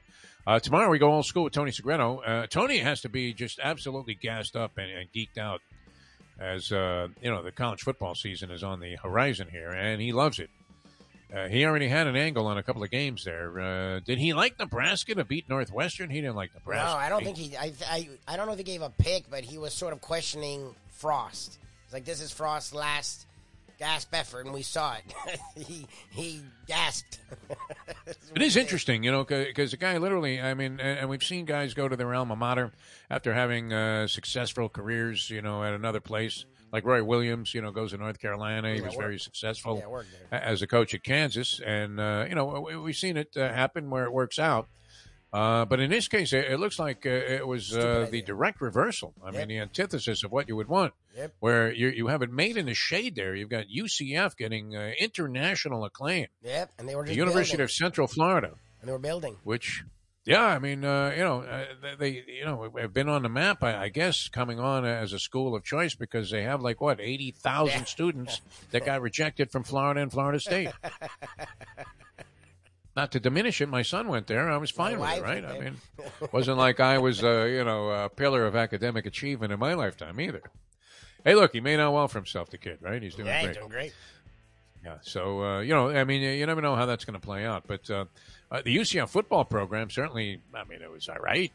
No, it barely But existed. it wasn't a monster. And Frost builds them up to this point where, people are on campaign saying they should be the national champion. They got robbed. He was robbed. Yep. Goes to Nebraska, and, man, I mean, you talk about Yeah, that was stupid. Rodan size egg over there. Dumb. Including, just a humiliating loss in front of the entire nation of Ireland who's witnessing this football, and they realize, wow, a bozo move by a coach. And now, see, I'm a fan of the onside kick attempt there. I don't mind it, yeah. If it doesn't work, you still have a chance to stop them, which they also were incapable of doing. So, I mean, to kill the guy over that, obvious turning point in any game when you're giving them the ball back after they, looked like they were going to be hopelessly out of the game, and you had all the momentum going. I mean, it's a huge swing of all mo, but can you really fault the guy? I mean, if guys never take chances, we're the quickest to condemn their coaching acumen and, the fact that they're conservative as Attila the Hun, right? Yeah. So, you got to, but the fact that it backfired was just unfortunately part of the story of this tailspin that this Scott Frost career has been on ever since he left what looked like it could have been a dream situation. Yep. Obviously, he could have named his place, right? Yeah. Was he Lincoln Riley coming off the campus there of Oklahoma? Sure. Scott Frost, everybody wanted this guy. Yeah, the UF wanted, he was a wanted guy, and now no one's going to want him. He's going to be coaching in the XFL or somewhere in Canada. You got a coat? Yeah, exactly. All right, well, he must. In Nebraska, it gets cold up there, too. All right, we have to run. And it's been great being with you all morning long. Really had a lot of fun today. Thanks to Dave Hyde for joining us. We'll see you at 12 from Top Round. We'll be on the road today and tomorrow with Mike Mayo's Lunchbox. Tomorrow, the Spana's Original Hoagies, Lauderdale by the Sea. And I'm looking forward to it. You know that Mayo's going to rip me for ordering the tuna on whole wheat, which I love. But I presume they're going to go crazy, too, because a lot of these – and that's what I meant to say when we got to get out of here. But what's happening is these people are watching what we're doing, and I appreciate it because I'm getting to eat for like a week off these places. So one place is outdoing the next place, But that's my fear is, first of all, this place today told Mayo to wear stretchy pants, so I don't even know what the hell that means. And no, that's not good. La Spada's is known for pouring it on, so what the hell are they going to – we've been in connection with them for years. Yeah. Like, and he's had this weird thing with La Spada, so he's going to try and compete with them. Like, I'm scared to death tomorrow. What the hell that meeting of the minds is? Or the do we have to bring, like, a plastic body bag? I mean, to the, like the morgue, like to the remotes? And that's where we put the logo of the station on, South Florida Live? I don't think so. No, Mayo's he's counterbalancing that with the the walk of life. He seems to be somewhat engaged in that, although every day it's like less and less. But that'll keep him going. He's young enough; he can bounce back from this. I really believe he can. I hope so. I'm freaking out. All right, we'll see. We'll see what happens today. Tune in. Be a lot of fun. I don't know. I mean, if he uses that same technique again, where he just grabs the shit and shoves it in his face. Kind of a turnoff for us participating in that, right, Lubie? And you hate to ask the guy to make you like a separate burger, but I'm with you. I still have leftovers from that Friday thing, and I'm looking for. I was gonna sort of consolidate it all and maybe even toss it out. And I said no, this stuff's too good. I'm going to hang on to it for another couple of days. All right, we'll see you guys 12 o'clock today. Thanks for tuning in, everybody. For Mike Lubie Lubitz. I'm Jeff DeForest. Tomorrow, Tony Segreto. Thursday, the Hialeah Park Trivia Challenge. Friday, a full-blown degenerate Friday with all kinds of degeneracy to engage in. It's just going to be a heck of a party on Friday's show here. So join us then, 7 to 9 here Eastern, and you can follow the archive. Subscribe to the YouTube channel, South Florida Live, and Lubie will be delighted because then we can say, hey, look at this. We got people. We'll see you tomorrow at 7 as we leave another. The time. It's 9:02. Let's go to eat a damn snack. Look what they done to my soul.